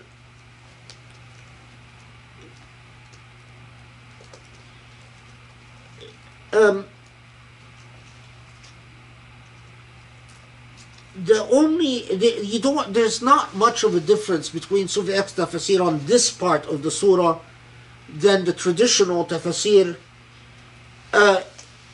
except that you find in Sufi-esque tafsir some interesting focus on ayah number 29, وَأَغْطَشَ لَيْلَهَا وَأَخْرَجَ ضُحَاهَا, because some of them understand أَغْطَشَ لَيْلَهَا as a reference to the inner dark self. أَغْطَشَ الشَّيْء is when you create darkness intentionally. So it's an unusual word in that أغطشت الشيء means that you've covered it to create darkness. So if you وأغطش ليله وأخرج ضحاها, as if Allah created darkness and then added to darkness light, which we know that the original condition is darkness and light is the exception, again scientifically. But in Sufi-esque tafsir, they see this as a reference to the self left without the if left without the additional energy of drawing it closer to Allah. That if left to lethargy and apathy, then the natural drift is towards darkness. If you do nothing, you will drift towards darkness. In the old systems of old political science, not that old, but in World War II political science, they used to talk about the iron law of oligarchy, that if you do nothing, the natural drift is towards oligarchy, authoritarianism. So in order to resist oligarchy, you need to take affirmative step. This same type of idea exists in a lot of Sufi literature, that if you do nothing, you will drift towards darkness. You need to do affirmative things to avoid darkness. Okay. يوم يتذكر فإذا جاءت الطامة الكبرى يوم يتذكر الإنسان ما سعى وبرزت الجحيم لمن يرى فأما من طغى وآثر الحياة الدنيا فإن الجحيم هي المأوى وأما من خاف مقام ربه ونهى النفس عن الهوى فإن الجنة هي المأوى يسألونك عن الساعة أيان مرساها فيما أنت من ذكراها إلى ربك منتهاها إنما أنت منذر من يخشاها كأنهم يوم يرونها لم يلبثوا إلا عشية أو ضحاها. Okay, so Al-Tamma al-Kubra, we know that the hereafter, or the final day, is referred to in the Quran with a number of asma, a number of names. Among them is Al-Tamma. And Al-Tamma is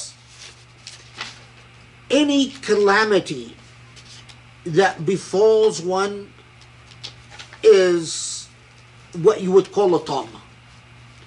And when the Quran refers to a tamma al-kubra,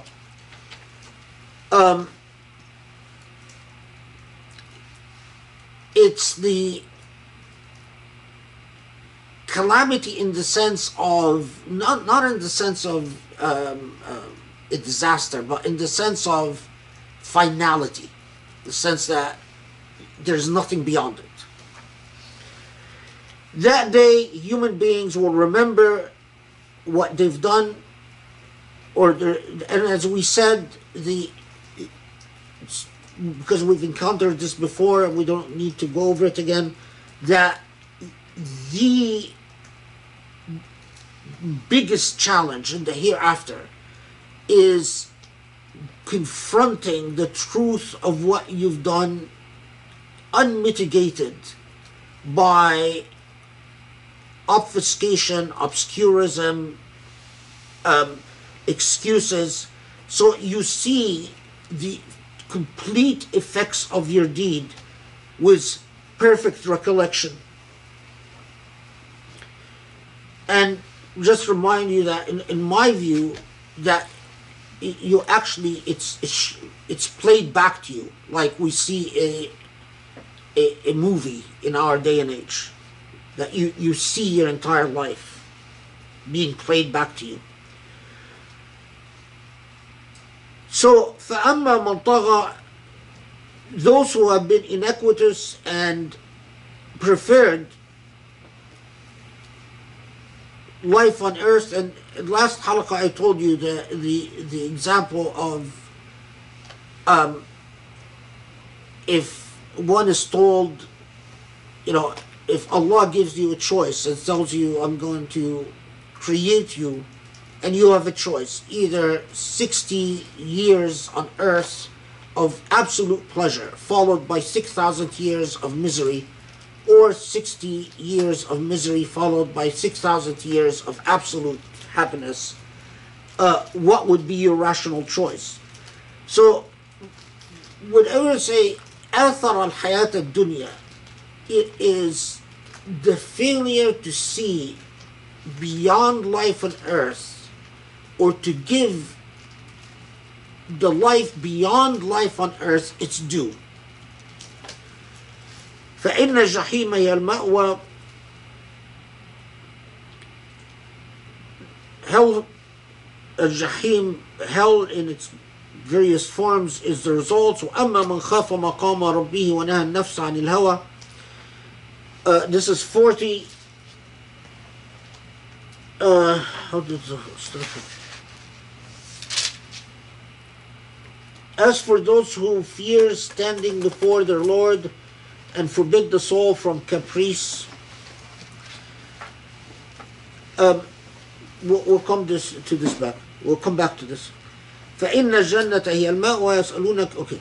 So those who resist al-hawa. Now, it doesn't surprise you that in the Sufi tradition, there are just numerous discourses about what is al-hawa, the ailments of al-hawa, which is whim, and how hawa contrasts to mahabbat, to love, and hawa also contrasts to al-aql, to reason.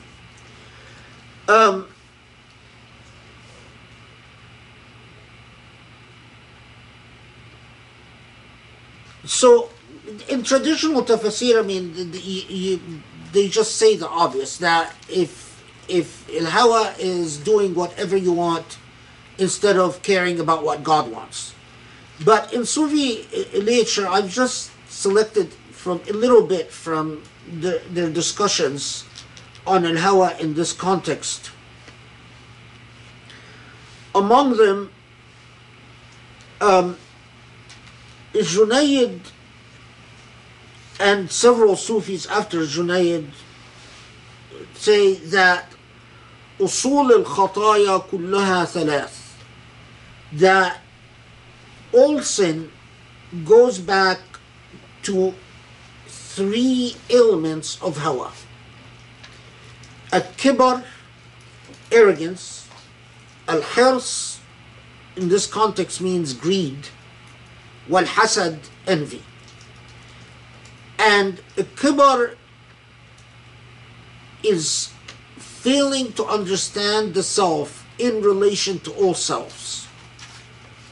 Egocentrism. If you had perfect insight and you could see the placement of all selves in their proper place so that no self infringes upon the other self, that would cure a kibar. But that would take a great deal of wisdom that the vast majority of human beings don't have.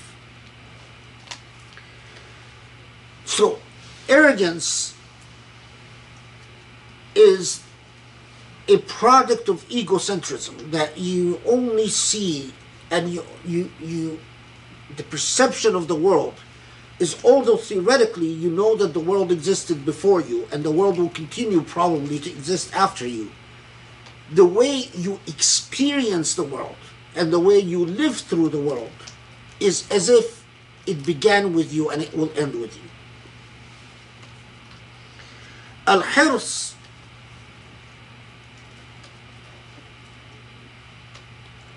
greed,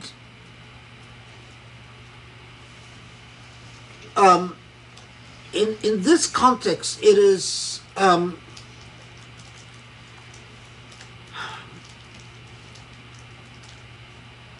everything that leads to addiction to indulgence.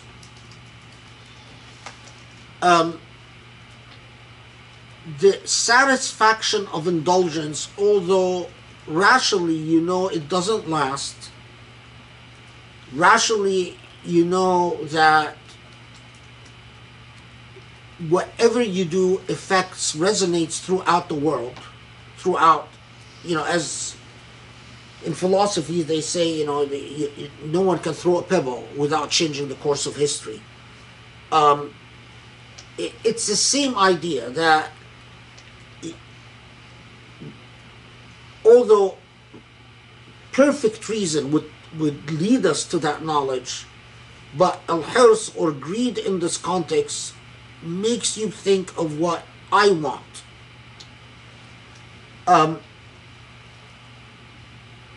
And hasad, envy, is, in this context, they don't mean it, they mean by envy as the way modern Muslims use it, but they mean by it that social influences where you measure whether you are okay or not okay depending on how you see what surrounds you socially. So if everyone, has certain type of goods, then you start thinking, I'm lacking. That what we often think of what we need in terms of what everyone else has. Perfect transparency would tell you what you need, not in relation to what everyone else has, but what you truly need. Whether other people have it or not. It wouldn't even enter your mind. Of course, that would destroy the world of modern marketing and so on. The other thing I'll share with you from the Sufi-esque tradition is a statement that I was trying to locate it in books yesterday, but I didn't have enough time. But it basically says, دخل الناس النار من ثلاثة أبواب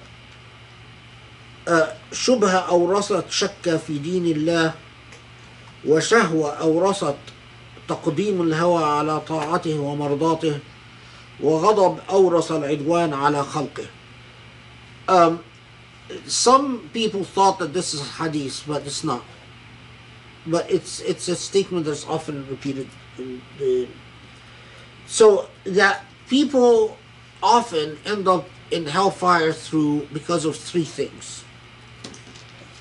شبهة أورثت شك في دين الله means what you develop as a doubt that becomes like an obsession, that no longer responds to anything rational, but it is a doubt that you've become addicted to. The most common one is the existence of suffering.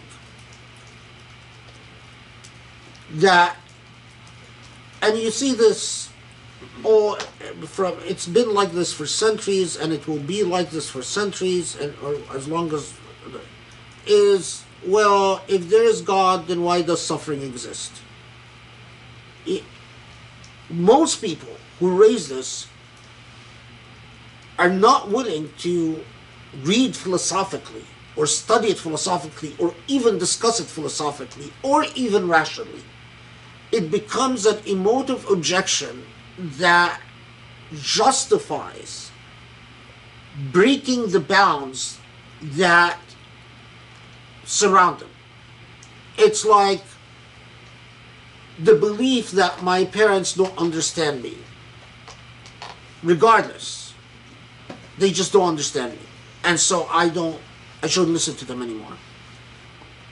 Sometimes, in rare circumstances, it could be actually so valid that they don't understand you that it justifies rebellion, but that's rare. The vast majority of people who use a shubha like that, like, well, why do children suffer? Their objection never goes beyond an addiction to the objection itself.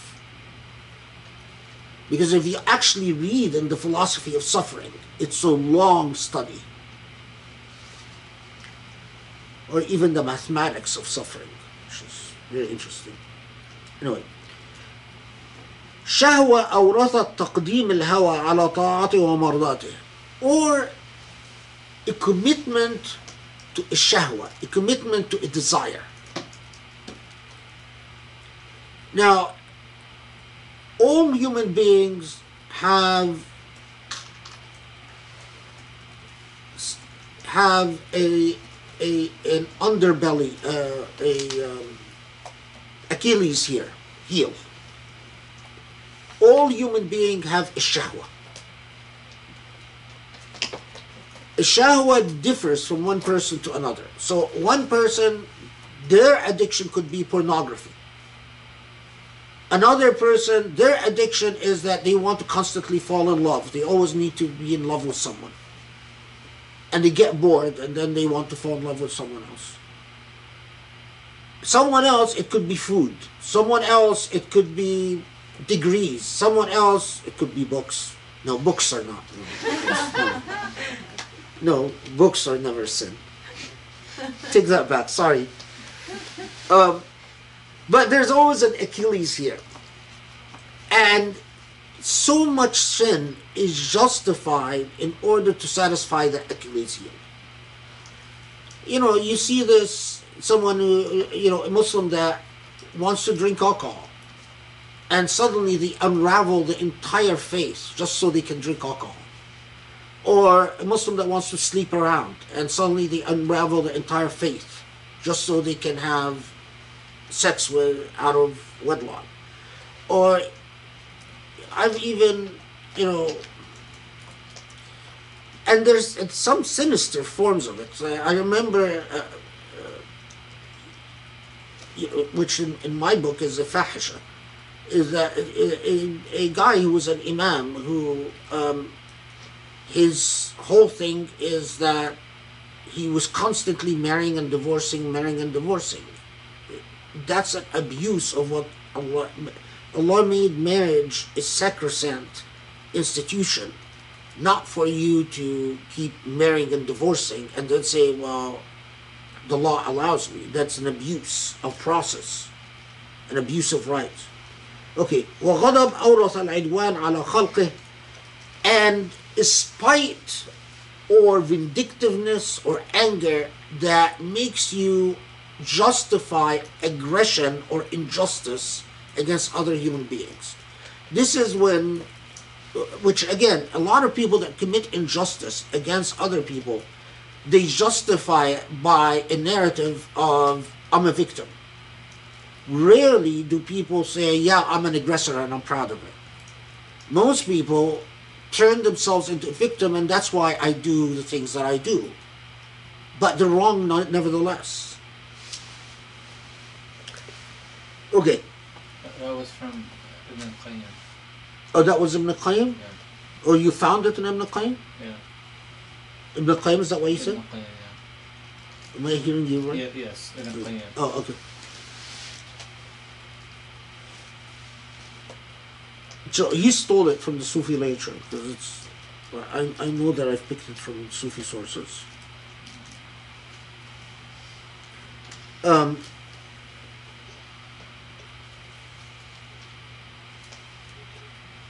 Okay, so then يسألونك عن الساعة أيان مرساها فيما أنت من ذكراها إلى ربك منتهاها إنما أنت منذر من يخشاها كأنما يوم يرونها لم يلبثوا إلا عشية أو ضحاها. So this is from 42 to 46, which comes to the question of the hereafter, and typically in traditional tafsir they tell you is that the biggest, or that the Meccans would constantly challenge the Prophet ﷺ by saying, well, if it's true that there is a hereafter, then tell us when it is. And if it's true that you are a prophet, then tell us when is this going to happen. And that this is, traditional tafsir typically tell you, is that Allah basically instructs the Prophet ﷺ this is outside of your field of authority.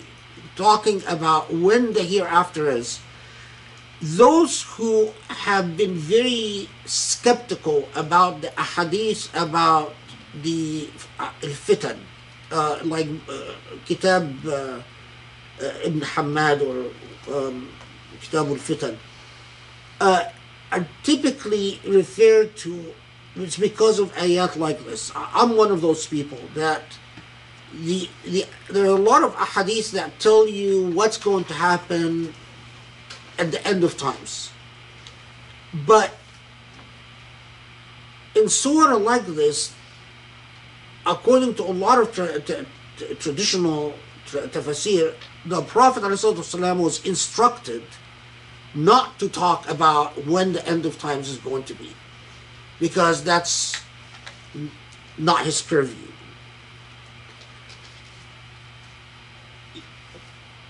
It seems inconsistent that then the Prophet would sit and say, well, before the end of times, this is going to happen, and this is going to happen, and that's going to happen. And but this is a big theological question. Sufi tafsirs don't say anything different about this point. I mean, they basically say that the same thing as traditional tafsir say at the very end of the surah. I've said nothing still about the third approach, which is my take. Before we continue, just a quick correction about Razi. Razi says that وَالنَّازِعَاتِ غَرْقًا, I misspoke, that النَّازِعَاتِ غَرْقًا is not the souls that drift away from Allah, but these are the Sufi orientation. But the Nazi'ati Gharqa for Al-Razi are souls that actually drift towards Allah. الأرواح التي تنزع إلى اعتلاق العروة الوثقى أو المنزوعة عن محبة غير الله تعالى. So souls that he has a double negative, which is strange, but anyway, that gravitate towards God, and then the rest are sort of gradations of closeness to Allah subhanahu wa ta'ala. The other thing I forgot to note is also a discussion in Razi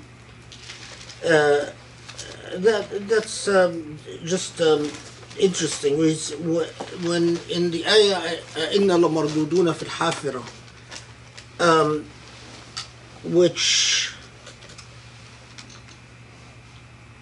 verse number 10, إِذَا كُنَّا عِظَامًا نَخِرَةً 11, Razi has an interesting discussion about, I mean, it's not as extensive as one finds in some other sources, but that if a human being, after a human being dies and disintegrates, and that some of his interlocutors at his time objected that if resurrection was true, then the human being that is resurrected is different than the human being who died. So it's the question of what is a human being, and if the body disintegrates or decays, and then you bring back the same body or body that looks the same, in what way is it the same person? And of course, you know, Razi has a discussion about that, which is interesting. I mean, he doesn't say anything that surprising, but it's interesting that he doesn't just dismiss it by saying, well, the soul is the same, so the body is just an external shall, as you would often find in Sufi literature, that would be their response. So Razi had a discussion sort of a bit more nuanced than that. Okay, so let's now get to the... So, if you notice, in both the traditional and the Sufi-esque approaches, they both are aware that the qasam, as we said, refers to functions, and the words used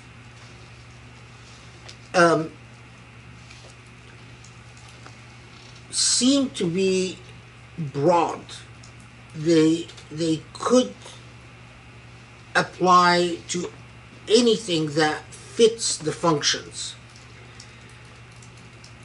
But the challenge that you have is that you have the qasam, then shortly after the qasam, and in fact right after the qasam, you have a reference to the story of Musa and to Fir'aun, and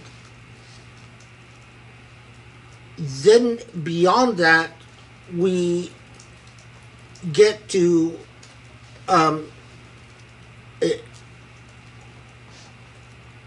Allah rhetorically confronting human beings with the question, do you think that you are a bigger deal than أنتم أشد خلقا أم السماء بناها, that do you think you're a bigger deal than the heavens and everything else that Allah created? And so we go back to this whole thing about unity within the surah and thematic unity within the surah. And is there a way that we can read the qasam that would be consistent with the thrust of the surah, and what other indicators of that? So let's step back and look again at the qasam.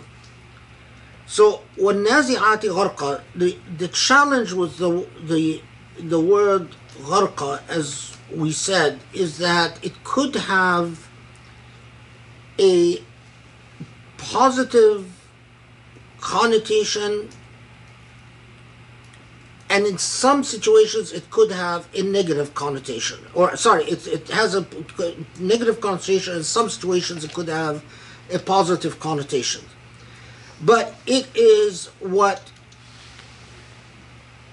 pulls something, and part of the challenge with the construction is that is it something that thrusts something into the deep, or is it something that pulls something out of the deep? So that's when nazi'at gharqa. That's the first question. And then the second, nashitati nashta, is what gives power and effect to something else. Wasabihati sabha, it's like saying what causes things to move, to flow.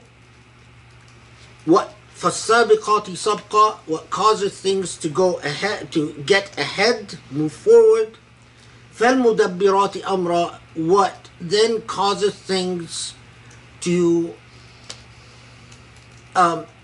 be managed, or what causes things to be. And mudabbirat amra could be literally like what can be managed correctly, what can be run correctly. This qasam, what if it is referring to human functionality? The same idea, Razi and the Sufis come close to it, but not in a way that connects it to the story of Musa alayhi salam. So, if it's referring to human functionalities, وَالنَّازِعَاتِ غَرْقًا وَالنَّاشِطَاتِ نَشْطًا وَالسَّابِحَاتِ سَبْحًا فَالسَّابِقَاتِ سَبْقًا فَالْمُدَبِّرَاتِ أَمْرًا. It's as if it is referring to stages or levels. So, وَالنَّازِعَاتِ غَرْقًا that which solves the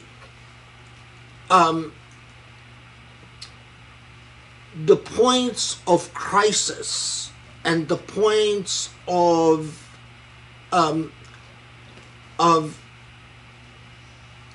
difficulty, the points of abysmal decay, the sunken points of humanity. It's like saying what comes and lifts you up.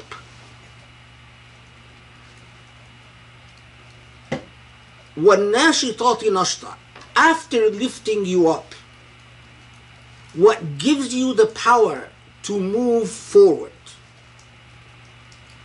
فَالسَّابِحَاتِ سَبْحًا, after what gives you the power to move forward, what allows you then to flow consistently and smoothly.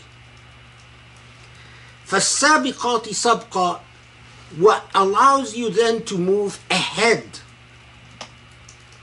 فَالْمُدَبِّرَاتِ أَمْرًا, what then allows for fair, good management. So, if you go back and you see, this is being addressed to the Prophet ﷺ and to people who have embraced Islam. And it is like a call to action. وَالنَّازِعَاتِ غَرْقًا, pay attention to what needs to be done to lift those who need to be lifted. Pay attention to what needs to be done to solve the problems that confront you, the problems that cause the phenomena of al-gharq. Not gharq in the modern sense of the word, of drowning, but in the sense of what causes things to stall, what causes deterioration, what causes disintegration, what causes people to fall. وَالنَّاشِطَاتِ نَشْطًا, it's precisely what Muslims are called upon to do in the Meccan and Medinian period, to be in constant state of activism and constant state of energy, to lift the collective situation of Muslims. And Sabihati Sabha is what allows, Sabihat is even in most literal sense, is what allows the smooth moving from one place to another. So it's like saying what will allow you to sail forward, if we use it in our figurative language. So what will allow you to solve your problems, what will allow you to lift people up, what will allow you to energize people, what will allow you to move forward. فَالسَّابِقَاتِ سَبْقًا, what will allow you to move ahead. فَالْمُدَبِّرَاتِ أَمْرًا, the crux of the matter is how you manage your affairs. See, it ends with الْمُدَبِّرَاتِ أَمْرًا. It ends with management. What you will manage. The oaths that we find in Qasar al-Sur, as we've encountered before, it's like often an inspirational rallying call to Muslims. That calls, and there's a lot of indicators that that's precisely how early Muslims understood it. When you find some that said, well, it refers to the movement of Ba'ir from one area to, and then you look into the genesis of that story, and you find that what they were talking about is that they understood this oath not about the haphazard movement of cattle, but about they understood the oath as if telling them, calling upon them to take care of their cattle, to increase their cattle, to be kind to their cattle, to be humane to their cattle, to increase the amount of exchange and intercourse between them as human beings, i.e. the travel of cattle, camels, horses, etc. So you get, the way it was understood was as a rallying cry and an energizing, very much like the function of pre-Islamic poetry. Often the poem would come, and those who understood it as referring to warfare, I think they were projecting their circumstances in Medina backwards. What was the most pressing, energizing event in their life in Medina? It was warfare. So they understood it as energizing them, but nothing in the language limits it to warfare. Especially فَالْمُدَبِّرَاتِ أَمْرًا. It doesn't say فَالْمُدَبِّرَاتِ أَمْرًا فِي الْحَرْبِ, that it's what makes you run your affairs at warfare. It says فَالْمُدَبِّرَاتِ أَمْرًا. How do you run your affairs? How do you move forward? And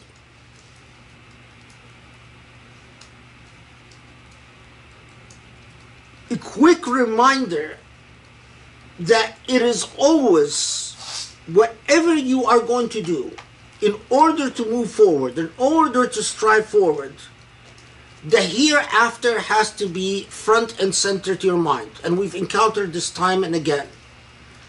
Never does the Quran tell us, do good on earth, without telling us, remember the hereafter. From the divine perspective, our life on this earth is temporary. It is but a prelude for what follows. So while calling upon us to solve our problems, to get ahead in our life on this earth, Allah constantly reminds us of the hereafter, that the real life is yet to come, not this one.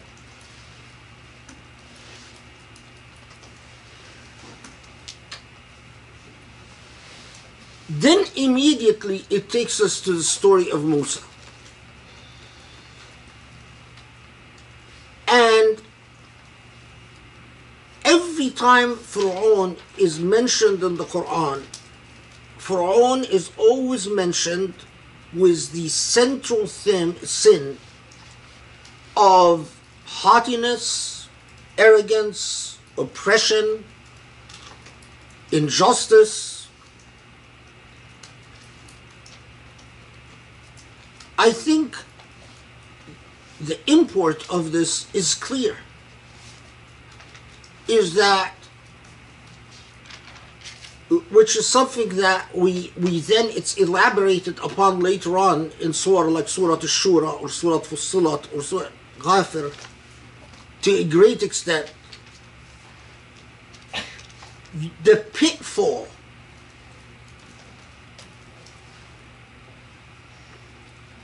is when your egos disrupt the processes that we saw in Surah Fussilat, when your egos prevent people from performing the function that they are competent to do.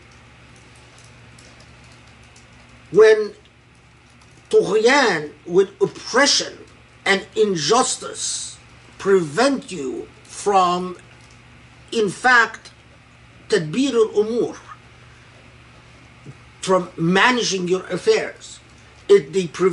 Injustice, as the Quran time and time again teaches us, that it is injustice, it is oppression, it is arrogance, it is when human beings worship other human beings effectively.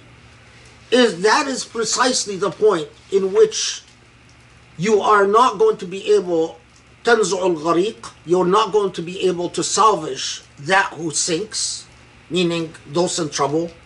You're not going to be able to make an nashitat nashta. You're not going to be able an nashitat make the nashatat in a situation of nashat, or أن تنشطوا النشاط, or أن تنشطوا الناشط rather, or you are not going to be able to make your affairs flow properly, as in Sabihati Sabha, and you are not definitely going to be able to move ahead. Tughyan, as the Quran consistently teaches us, is the direct route to darkness and retardation. It's the way that you fall behind. So if in fact this is the first time that the Quran reminds the Prophet ﷺ of the story of Musa, I am not sure if this is the first time, but if in fact this is the first time, note how the story of Musa is said here. It is, the way it is portrayed is, it doesn't get into what the miracles are. It doesn't even get into the details of what God told Musa, other than go confront the Pharaoh. But it gets to the crux of the matter of a human being demanding absolute obedience and absolute accountability. The whole notion of what allows for ethics and morality and justice and beauty for the Quran to unfold is the concept of accountability. It is the fact that we are going to be held accountable. When a Pharaoh interferes in this process and says, you human beings are accountable to me rather than to God, the entire philosophical structure of the ethics of the Quran falls apart. And then the oath makes perfect sense. That if you are going to forget, if one of you, or the way you're going to structure yourself, is that you're going to have a Pharaoh that you hold yourself accountable to rather than your God, then there is no sabiqati sabqa, and there is no mudabbirati amra, and there is none of that. And then the rhetorical question makes perfect sense. Remember, none of you, regardless of what position, what status you're in, none of you is greater than the maker of the heavens and the earth. أَأَنْتُمْ أَشَدُّ خَلْقًا أَمِ السَّمَاءُ بَنَاهَا. What is the heart and soul of a tyrant? Is to create the optics of grandeur. It is truly, you'd think it would be easier for the sun to crash and the moon to combust than for that tyrant to be defeated. That's the nature of the corruption of human perception that a Pharaoh does. And so then it makes perfect sense for the Quran to present us with this rhetorical question. Understand things as we are. Surah Al-Rahman, for instance, reminds us of in detail. Understand things in their proper proportion. Never lose sight of who you truly answer to. You don't answer to your fellow human beings. You answer only to Allah subhanahu wa ta'ala.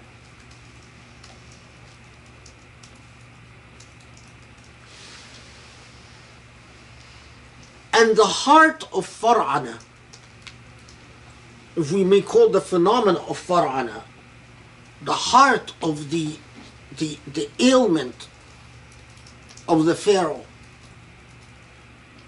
is al-hawa. What is it that makes a human being become so egocentric and narcissistic to become a megalomaniac. من نهى النفس عن الهوى. It's like saying, who manages to confront their hawa, so the megalomania and the narcissism and the egocentrism of the Fir'aun can be defeated. So in turn, you can have النازعات غرقا والناشطات نشطا والسابحات سبحا السابقات سبقا فالمدبرات أمرا. Because if the hawa is not defeated and you are inflicted with the diseases, the type of diseases that hawa breeds, the disease of the pharaoh, the megalomania, the narcissism, etc., then none of that is going to work. And that's how I understand Surah Al-Nazi'at. Wallahu a'lam. Alhamdulillah Rabbil Alameen. That's it.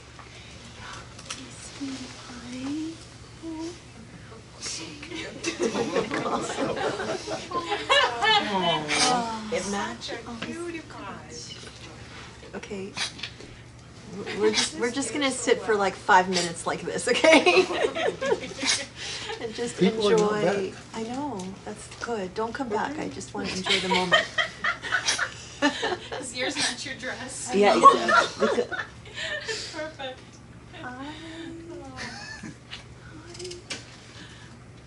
Okay, everybody, we're back.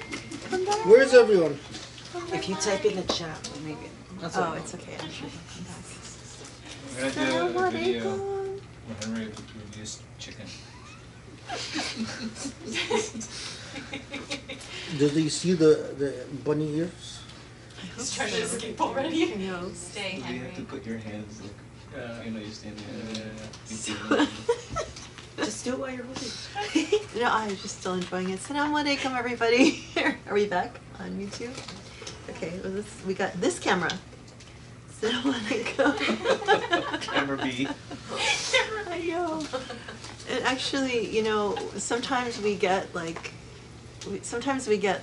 not very nice messages on YouTube. It's like, how could you have a dog and, you know, this is haram? Like, don't you know that dogs are haram? You know, if you look at this face, how, you know, then don't watch our channel. You don't belong here. Anyway, just to say, Henry, this is a tribute to our bunny friends. If you're just joining us, I told a story at the beginning about how we saved some bunnies, but a few bunnies passed away. So Henry just stepped up to honor his friends. So let's see how long he'll sit with me during the Q&A. I think he likes the spotlight. Okay. Cheyenne, do you want to kick us off with questions? Actually, first, is the whole surah the dhikr? Okay. So, and thank you. I didn't say thank you. I was too obsessed with Henry. Thank you for an amazing, amazing surah. I mean, I think the thing that is just, it's so striking. I see why it feels like it's more of an early Meccan surah. And just the idea of having, you know, like God sending these energizing messages is very exciting also to us as we, you know, embark on this whole journey of reconsidering like the Quran and, you know, and the meanings of the chapters. Like, I just feel with every single surah that we learn, it's really, it's like learning it anew, but feeling it so deeply in like our experience in our time. And everyone needs that message of just, you know, get your affairs in order, move, you know, it's just very refreshing and exciting. So, alhamdulillah. But you know, I the way we understand Surah Al-Nazi'at, I would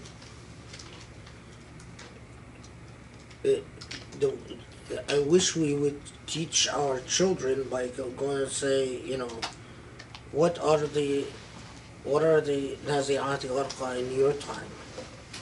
In what ways have you achieved Sabihati Sabha in your time?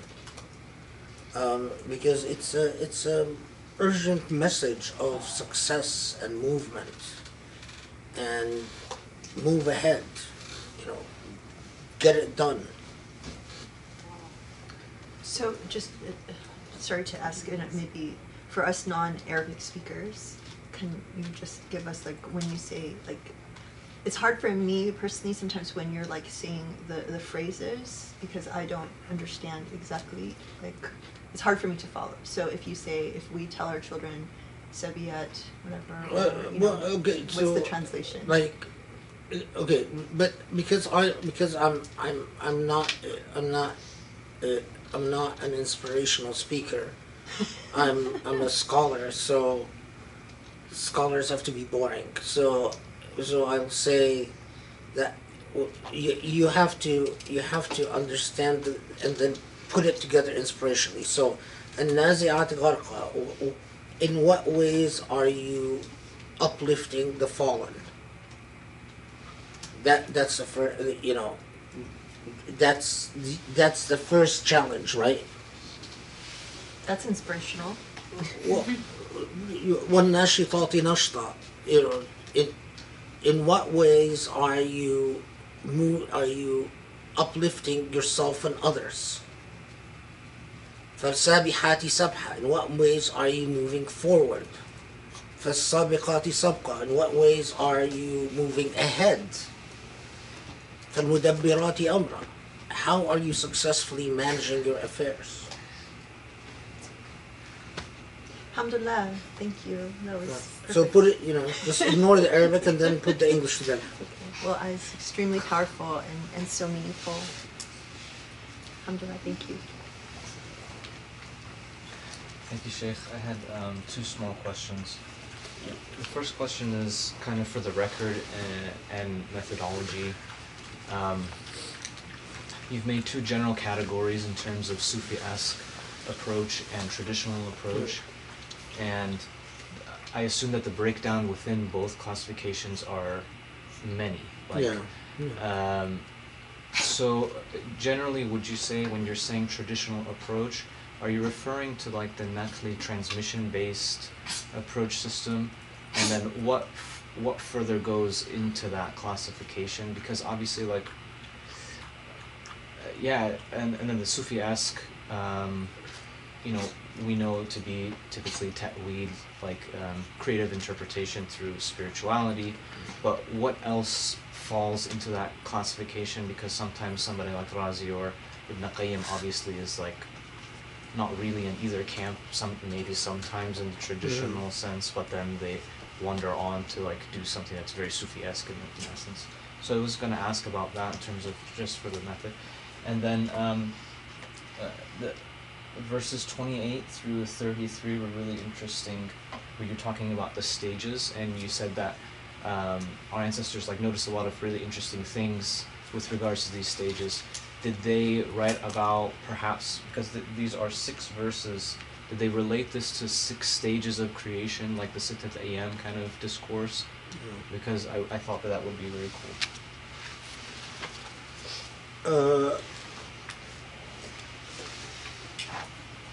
Yeah, as far as I recall, I've never seen anyone related to the Sorry, paraphrase.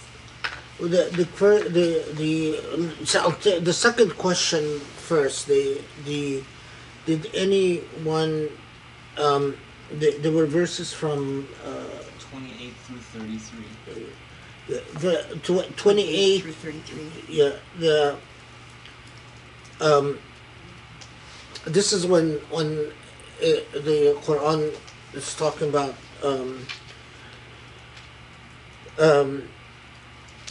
رفع سمكها فسواها وأغطش ليلها وأخرج ضحاها والأرض بعد ذلك دحاها أخرج منها ماءها ومرعاها والجبال أرساها متاعا لكم ولأنعامكم. So let's talk about like the stages of creation. But the question is, did anyone relate this to the 6 days of creation? Or as far as I could recall, no one has done that. But I mean, the where there are discussions is that where they struggle with that these verses seem to indicate that it is the heavens, the sky, or the atmosphere, the sama came first, and then then the earth is formed in some form, and then life is added to earth, water is added to earth, and the mountains are added and so on. And I think because that's was inconsistent with classical knowledge, which classical knowledge tended to always believe that the center of creation was earth, and earth was created first and then everything else. So they would wrestle with that. Most of them would end up with the literal meaning of the surah and say, well, the Quran says that these are the stages, so these are the stages, but not relating them to no one. I don't recall anyone like talking about the 6 days of creation or anything like that. The first question about these two broad categories of traditional and Sufi-esque, and of course, if I wanted to complicate things more, I would say traditional, which is those who rely on transmission or naql, like Ibn Kathir and Tabari, the ones that rely on what Ibn Abbas said, what Al-Hasan said, what Qatada said, and that limit themselves to what each authority said. And then perhaps the interpretive school, which begins with the riwayat, with the transmissions, but then has either has some hermeneutical theory of interpretation. The reason I don't do that, because it just gets a bit more complicated in presentation, and so I lump the various hermeneutical schools with the traditional, because all of them, although Razi, for instance, tends to be more rationalist on the scale of things, definitely more philosophically oriented. Like, for instance, in Maturidi, also more philosophically oriented, and there's a huge gap between Razi and Ibn Kathir, or in Maturidi and Ibn Kathir as well. But the reason I still lump them as traditional is because they are still what Salafis would refer to as Ahl Sunnah wal Jama'ah.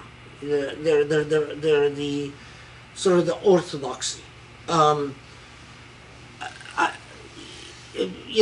I don't know too many, other than the modern day Wahhabis, who considered Razi a heretic for a very long time. But the vast majority of authorities within the Islamic tradition have accepted people like Maturidi and Razi and Zamakhshari. He's a Mu'tazili, so but even Zamakhshari restrains his theoretical discussions considerably, and he relies on a linguistic approach. What I mean by Sufi-esque are particularly those who follow allegorical methods of interpretation. So Razi really doesn't follow allegorical methods. He might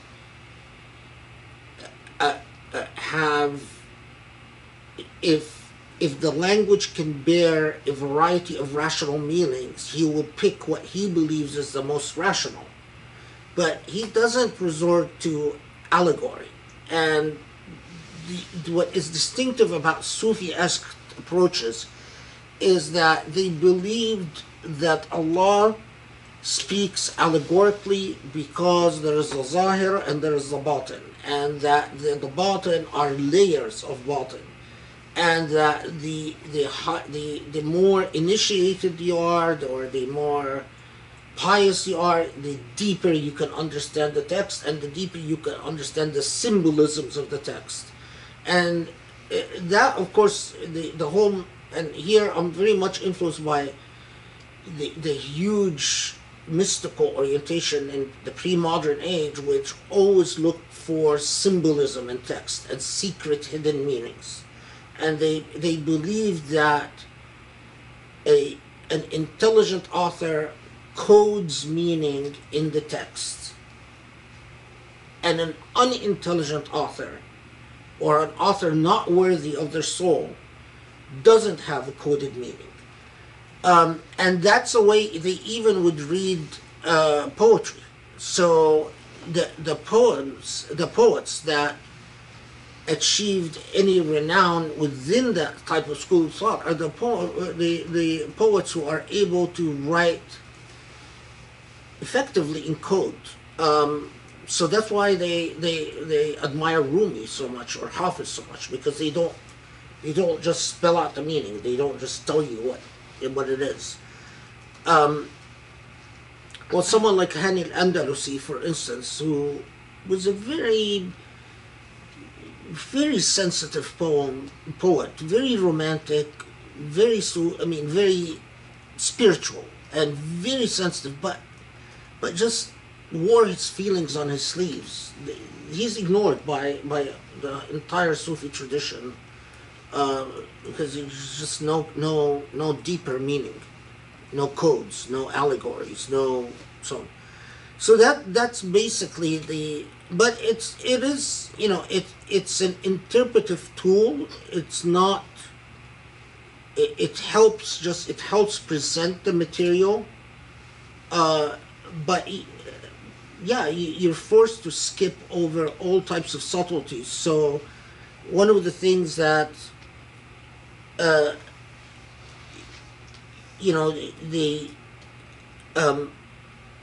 you get into there are all types of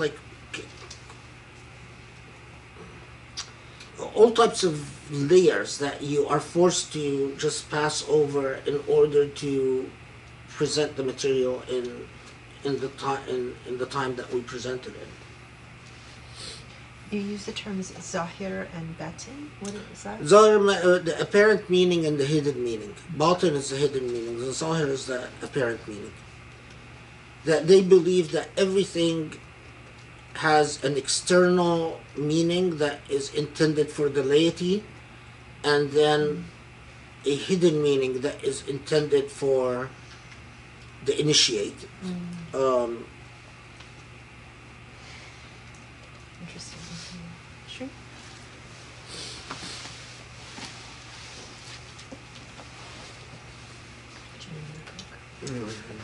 I have two questions. The first one is, I was wondering why in the first three verses it begins with wa, but then the next two it goes to fa. And it seems to connote some kind of relationship, but in none of the approaches did I pick up on differentiating between those two. And the other question is, you were asking, like in our modern age, what are the obstacles to proceeding in this way, to forward movement? And when we were going through the three forms of hawa, arrogance, greed, and envy, I understand how hawa could be something whimsical and something that is, but is there any grounds, or has anyone ever discussed how comfort might be a form of hawa, or the relation between comfort and hawa? Because oftentimes I feel like in our society that's usually the justification for not, it limits how much we donate, it limits how much time we give. It's usually an attachment to some sort of comfort that seems... Okay, so these are two good questions. The first question is you have the conjunctive wa in the first three verses. وَالنَّازِعَاتِ غَرْقًا وَالنَّاشِطَاتِ نَشْطًا وَالسَّابِحَاتِ سَبْحًا. And then it says فَالسَّابِقَاتِ سَبْقًا فَالْمُدَبِّرَاتِ أَمْرًا. Now, normally when you have fa, it is no longer a conjunction. It is it connotes either the next thing or the result of a thing. So when you say ذاكرت فنجحت, I studied so I passed, or لعبت فتعبت, I played so I got tired. But if you say لعبت وتعبت, it means I played and I got tired. It doesn't necessarily mean so. So that's the first question, and that's in fact, in the third approach, my approach, that's a big part of the reason that I understand it the way I understood it, is that if you notice it says وَالنَّازِعَاتِ غَرْقًا وَالنَّاشِطَاتِ نَشْطًا وَالسَّابِحَاتِ سَبْحًا. So these are the three challenges, if you will, is to lifting up the fallen or the challenged or the sunken or the fallen behind, energizing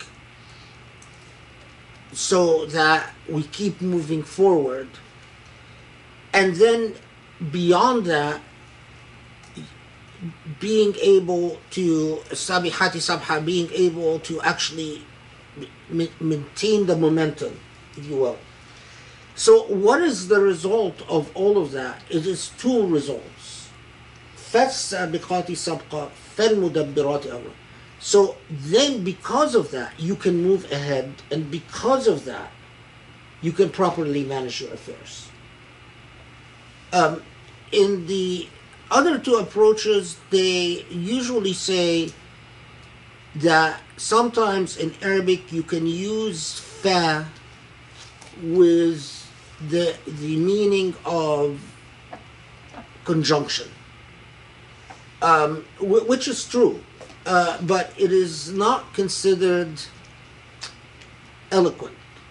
And of course, it's not that they're accusing the Quran of not being eloquent, but they say that's just the usage at the time that the Quran was revealed. It was that you can use wa and fa interchangeably, which I think I find it problematic. I mean, a lot of linguists don't find it problematic, but I find it problematic. So, but that's a good thing to notice. I mean, it's a good thing that you notice that, because I actually forgot to mention it. Or I neglected to mention it. The other thing, what was it? Comfort. Oh, the question of comfort. Yeah. This is where actually, again, that's a good question, because it gets to the issue. You remember I said the word is hirs, and I translated it as greed, but hirs is not tama. Tama is what we normally mean by greed. Hirs is a certain type of greed. It's maybe you can even translate it as being covetous, like coveting things.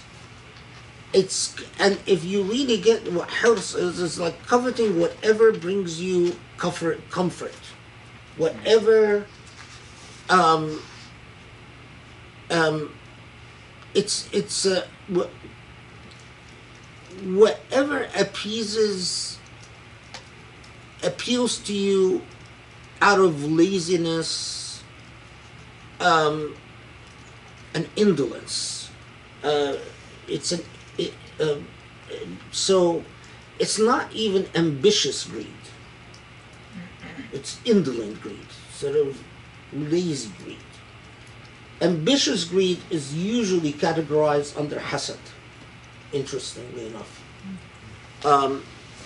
So definitely the comfort-based attitude of modernity would fall under hirs.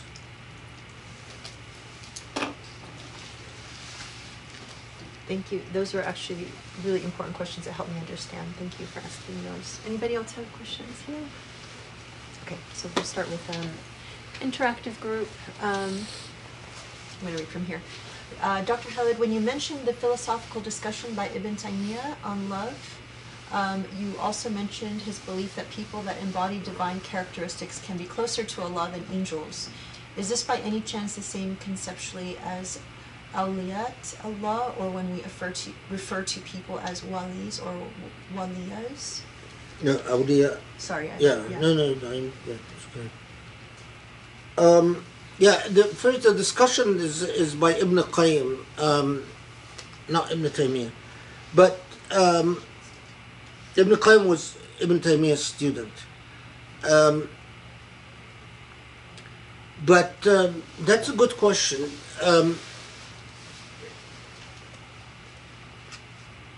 Interestingly, I mean, someone like Ibn Taymiyyah himself would have had a very hard time with the idea of a waliullah as better than an angel.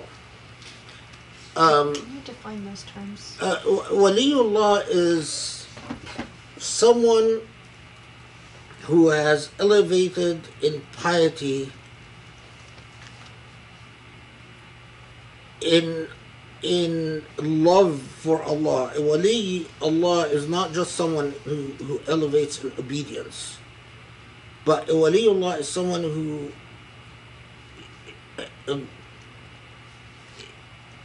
elevates in love and knowledge of Allah, that their hawa, meaning whatever they desire, has literally lapsed into whatever Allah would want. So they have overcome everything to the point that they only desire what Allah would want them to desire. And depending on your perspective, if you're in Sufism, the awliya can even have miraculous powers. They can even perform miracles. And sometimes have exceptional knowledge. So the most famous of the powers of a wali is that they look at you with one look, they'll know pretty much everything about you. Your entire life story, your problems, your sin, your weaknesses, your strength, and to our very day, a lot of the students of Sufism, when people follow a wali, the most common experiences they'll tell you is that they met the sheikh, and the sheikh looked at them and understood them perfectly with one look. So the awliya Allah, this is a very big topic, but someone like Ibn Taymiyyah, interestingly, would have been very skeptical of the whole idea of awliya Allah. Ibn Qayyim, however, I think was very different. And if you read Rawdat al-Mushtaqeen, he clearly, while you can't say he's like a Sufi like Ghazali, for instance, who in Ihya Ulumuddin straight out talks about the awliya and their miracles and their exceptional, all the. But Ibn Qayyim clearly understood that that the goal is he believed that Allah, the reason Allah created, that Allah creates what Allah loves. And he believed that it is sin to say that Allah creates what Allah hates or doesn't love. And so in his view, Allah creates no one as evil. Allah creates him beautiful and good, even shaitan, and they become evil, and Allah doesn't love it, and it is, and Allah continues to love for them to become good. So it is now. Anyway, he doesn't come out right out and talk about awliya, and I think probably because he's a student of Ibn Taymiyyah and he probably knows that, but a lot of his language on love and what it means to love Allah, I mean, some of his more surprising statements, like he says that there are many people who obey God out of fear, but he says in the Rawda that those people have no idea what Iman is, which is something that you'd expect from a Sufi, but it's, that if you their Iman remains flawed, and although they believe they have Iman, but because they don't understand God's love for creation, they never come to know Allah.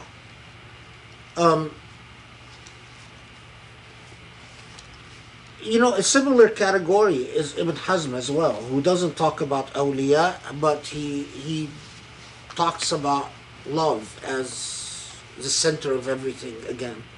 See, but the idea of awliya, I don't know anyone that said someone can be waliullah without love.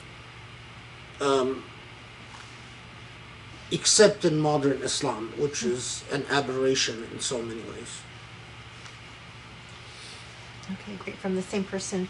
Also, I love your take on the first few verses of the surah when you say to teach our kids to use these verses as a way to keep themselves on track. When it comes to the part about pulling others forward with you, how can we approach teaching them about situations where they also have to be aware of who is holding them back from following these ayahs, if that makes sense?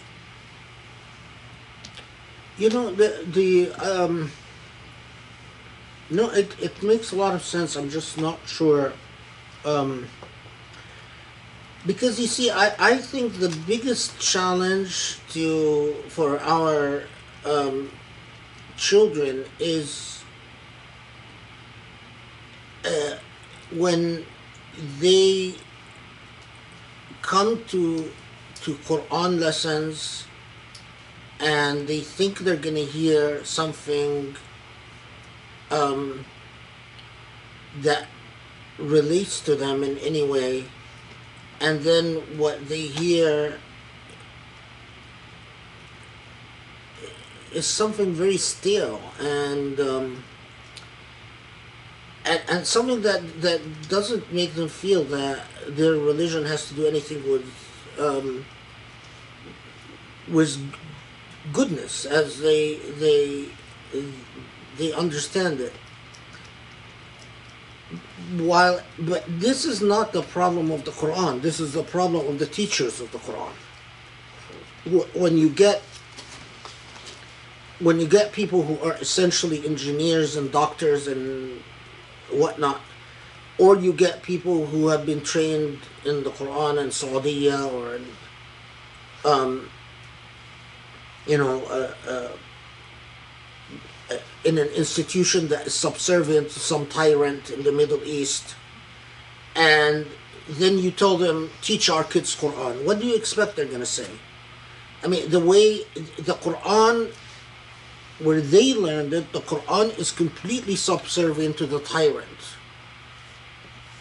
That whether it's the Azhar in Egypt, the whole institution of Azhar has long ago learned to acclimate itself to the tyrant in power and to justify the injustices of the tyrant. So no one dares to think boldly or to think honestly or sincerely, or, and in fact, you know, I've told you from personal experience that they come to a lot of so much in the tradition that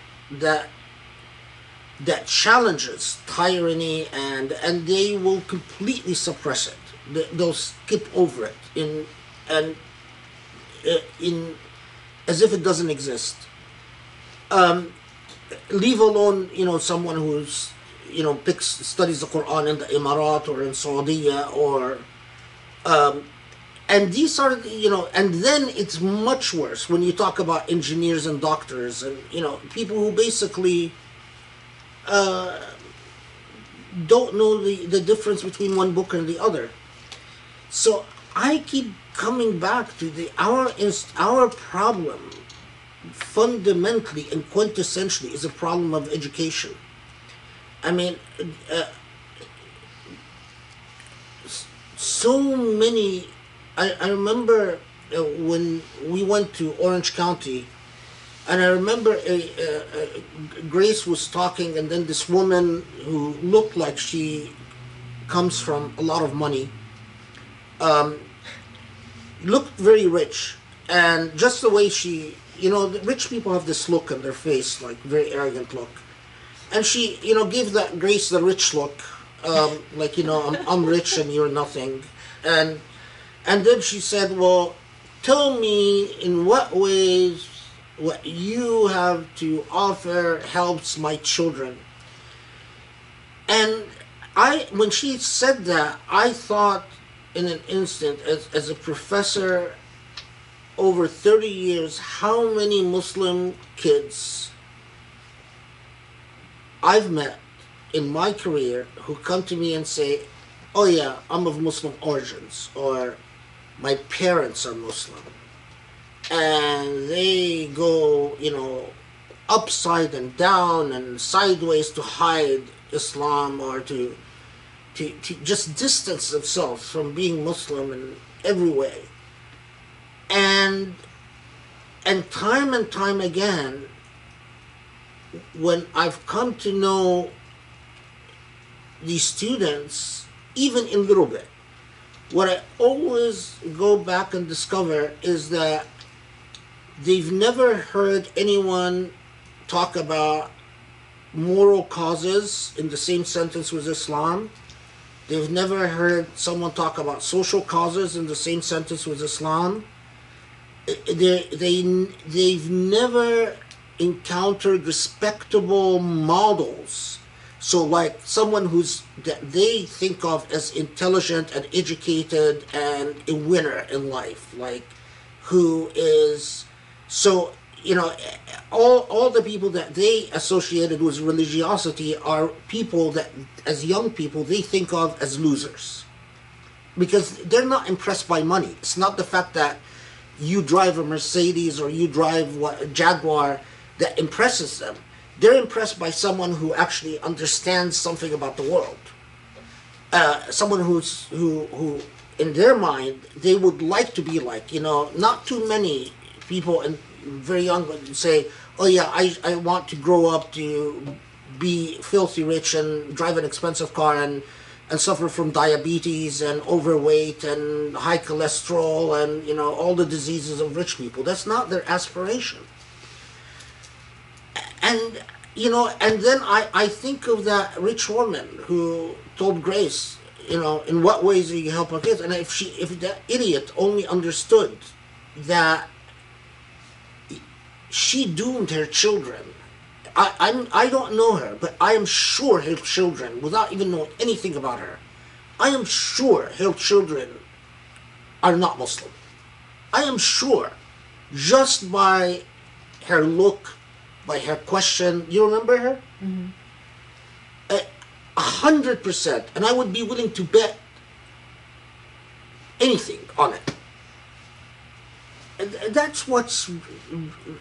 So I mean, I don't know how to answer the question other than to what I've been saying for now 30 years. We need.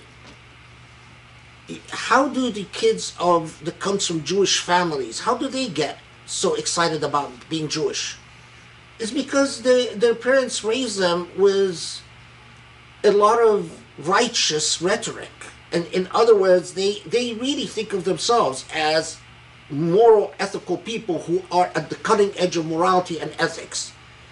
And they don't think that what they're doing to Palestinians is highly unethical. They actually, the way they're raised was the false consciousness of somehow they're treating Palestinians more ethically than Arabs would treat them. And so then it's okay that they're doing what they're doing.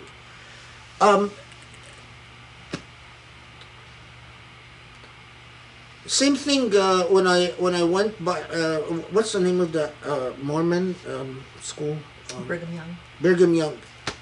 I mean, I spent some time at Brigham Young, and I saw like what wins over Mormon kids. I spent some time at Notre Dame and saw what wins over these Catholic kids, and it's always the same thing. It's a good moral example of someone that they can look up to and they want to be like that's their model of success. And it is not just being someone who makes a lot of money.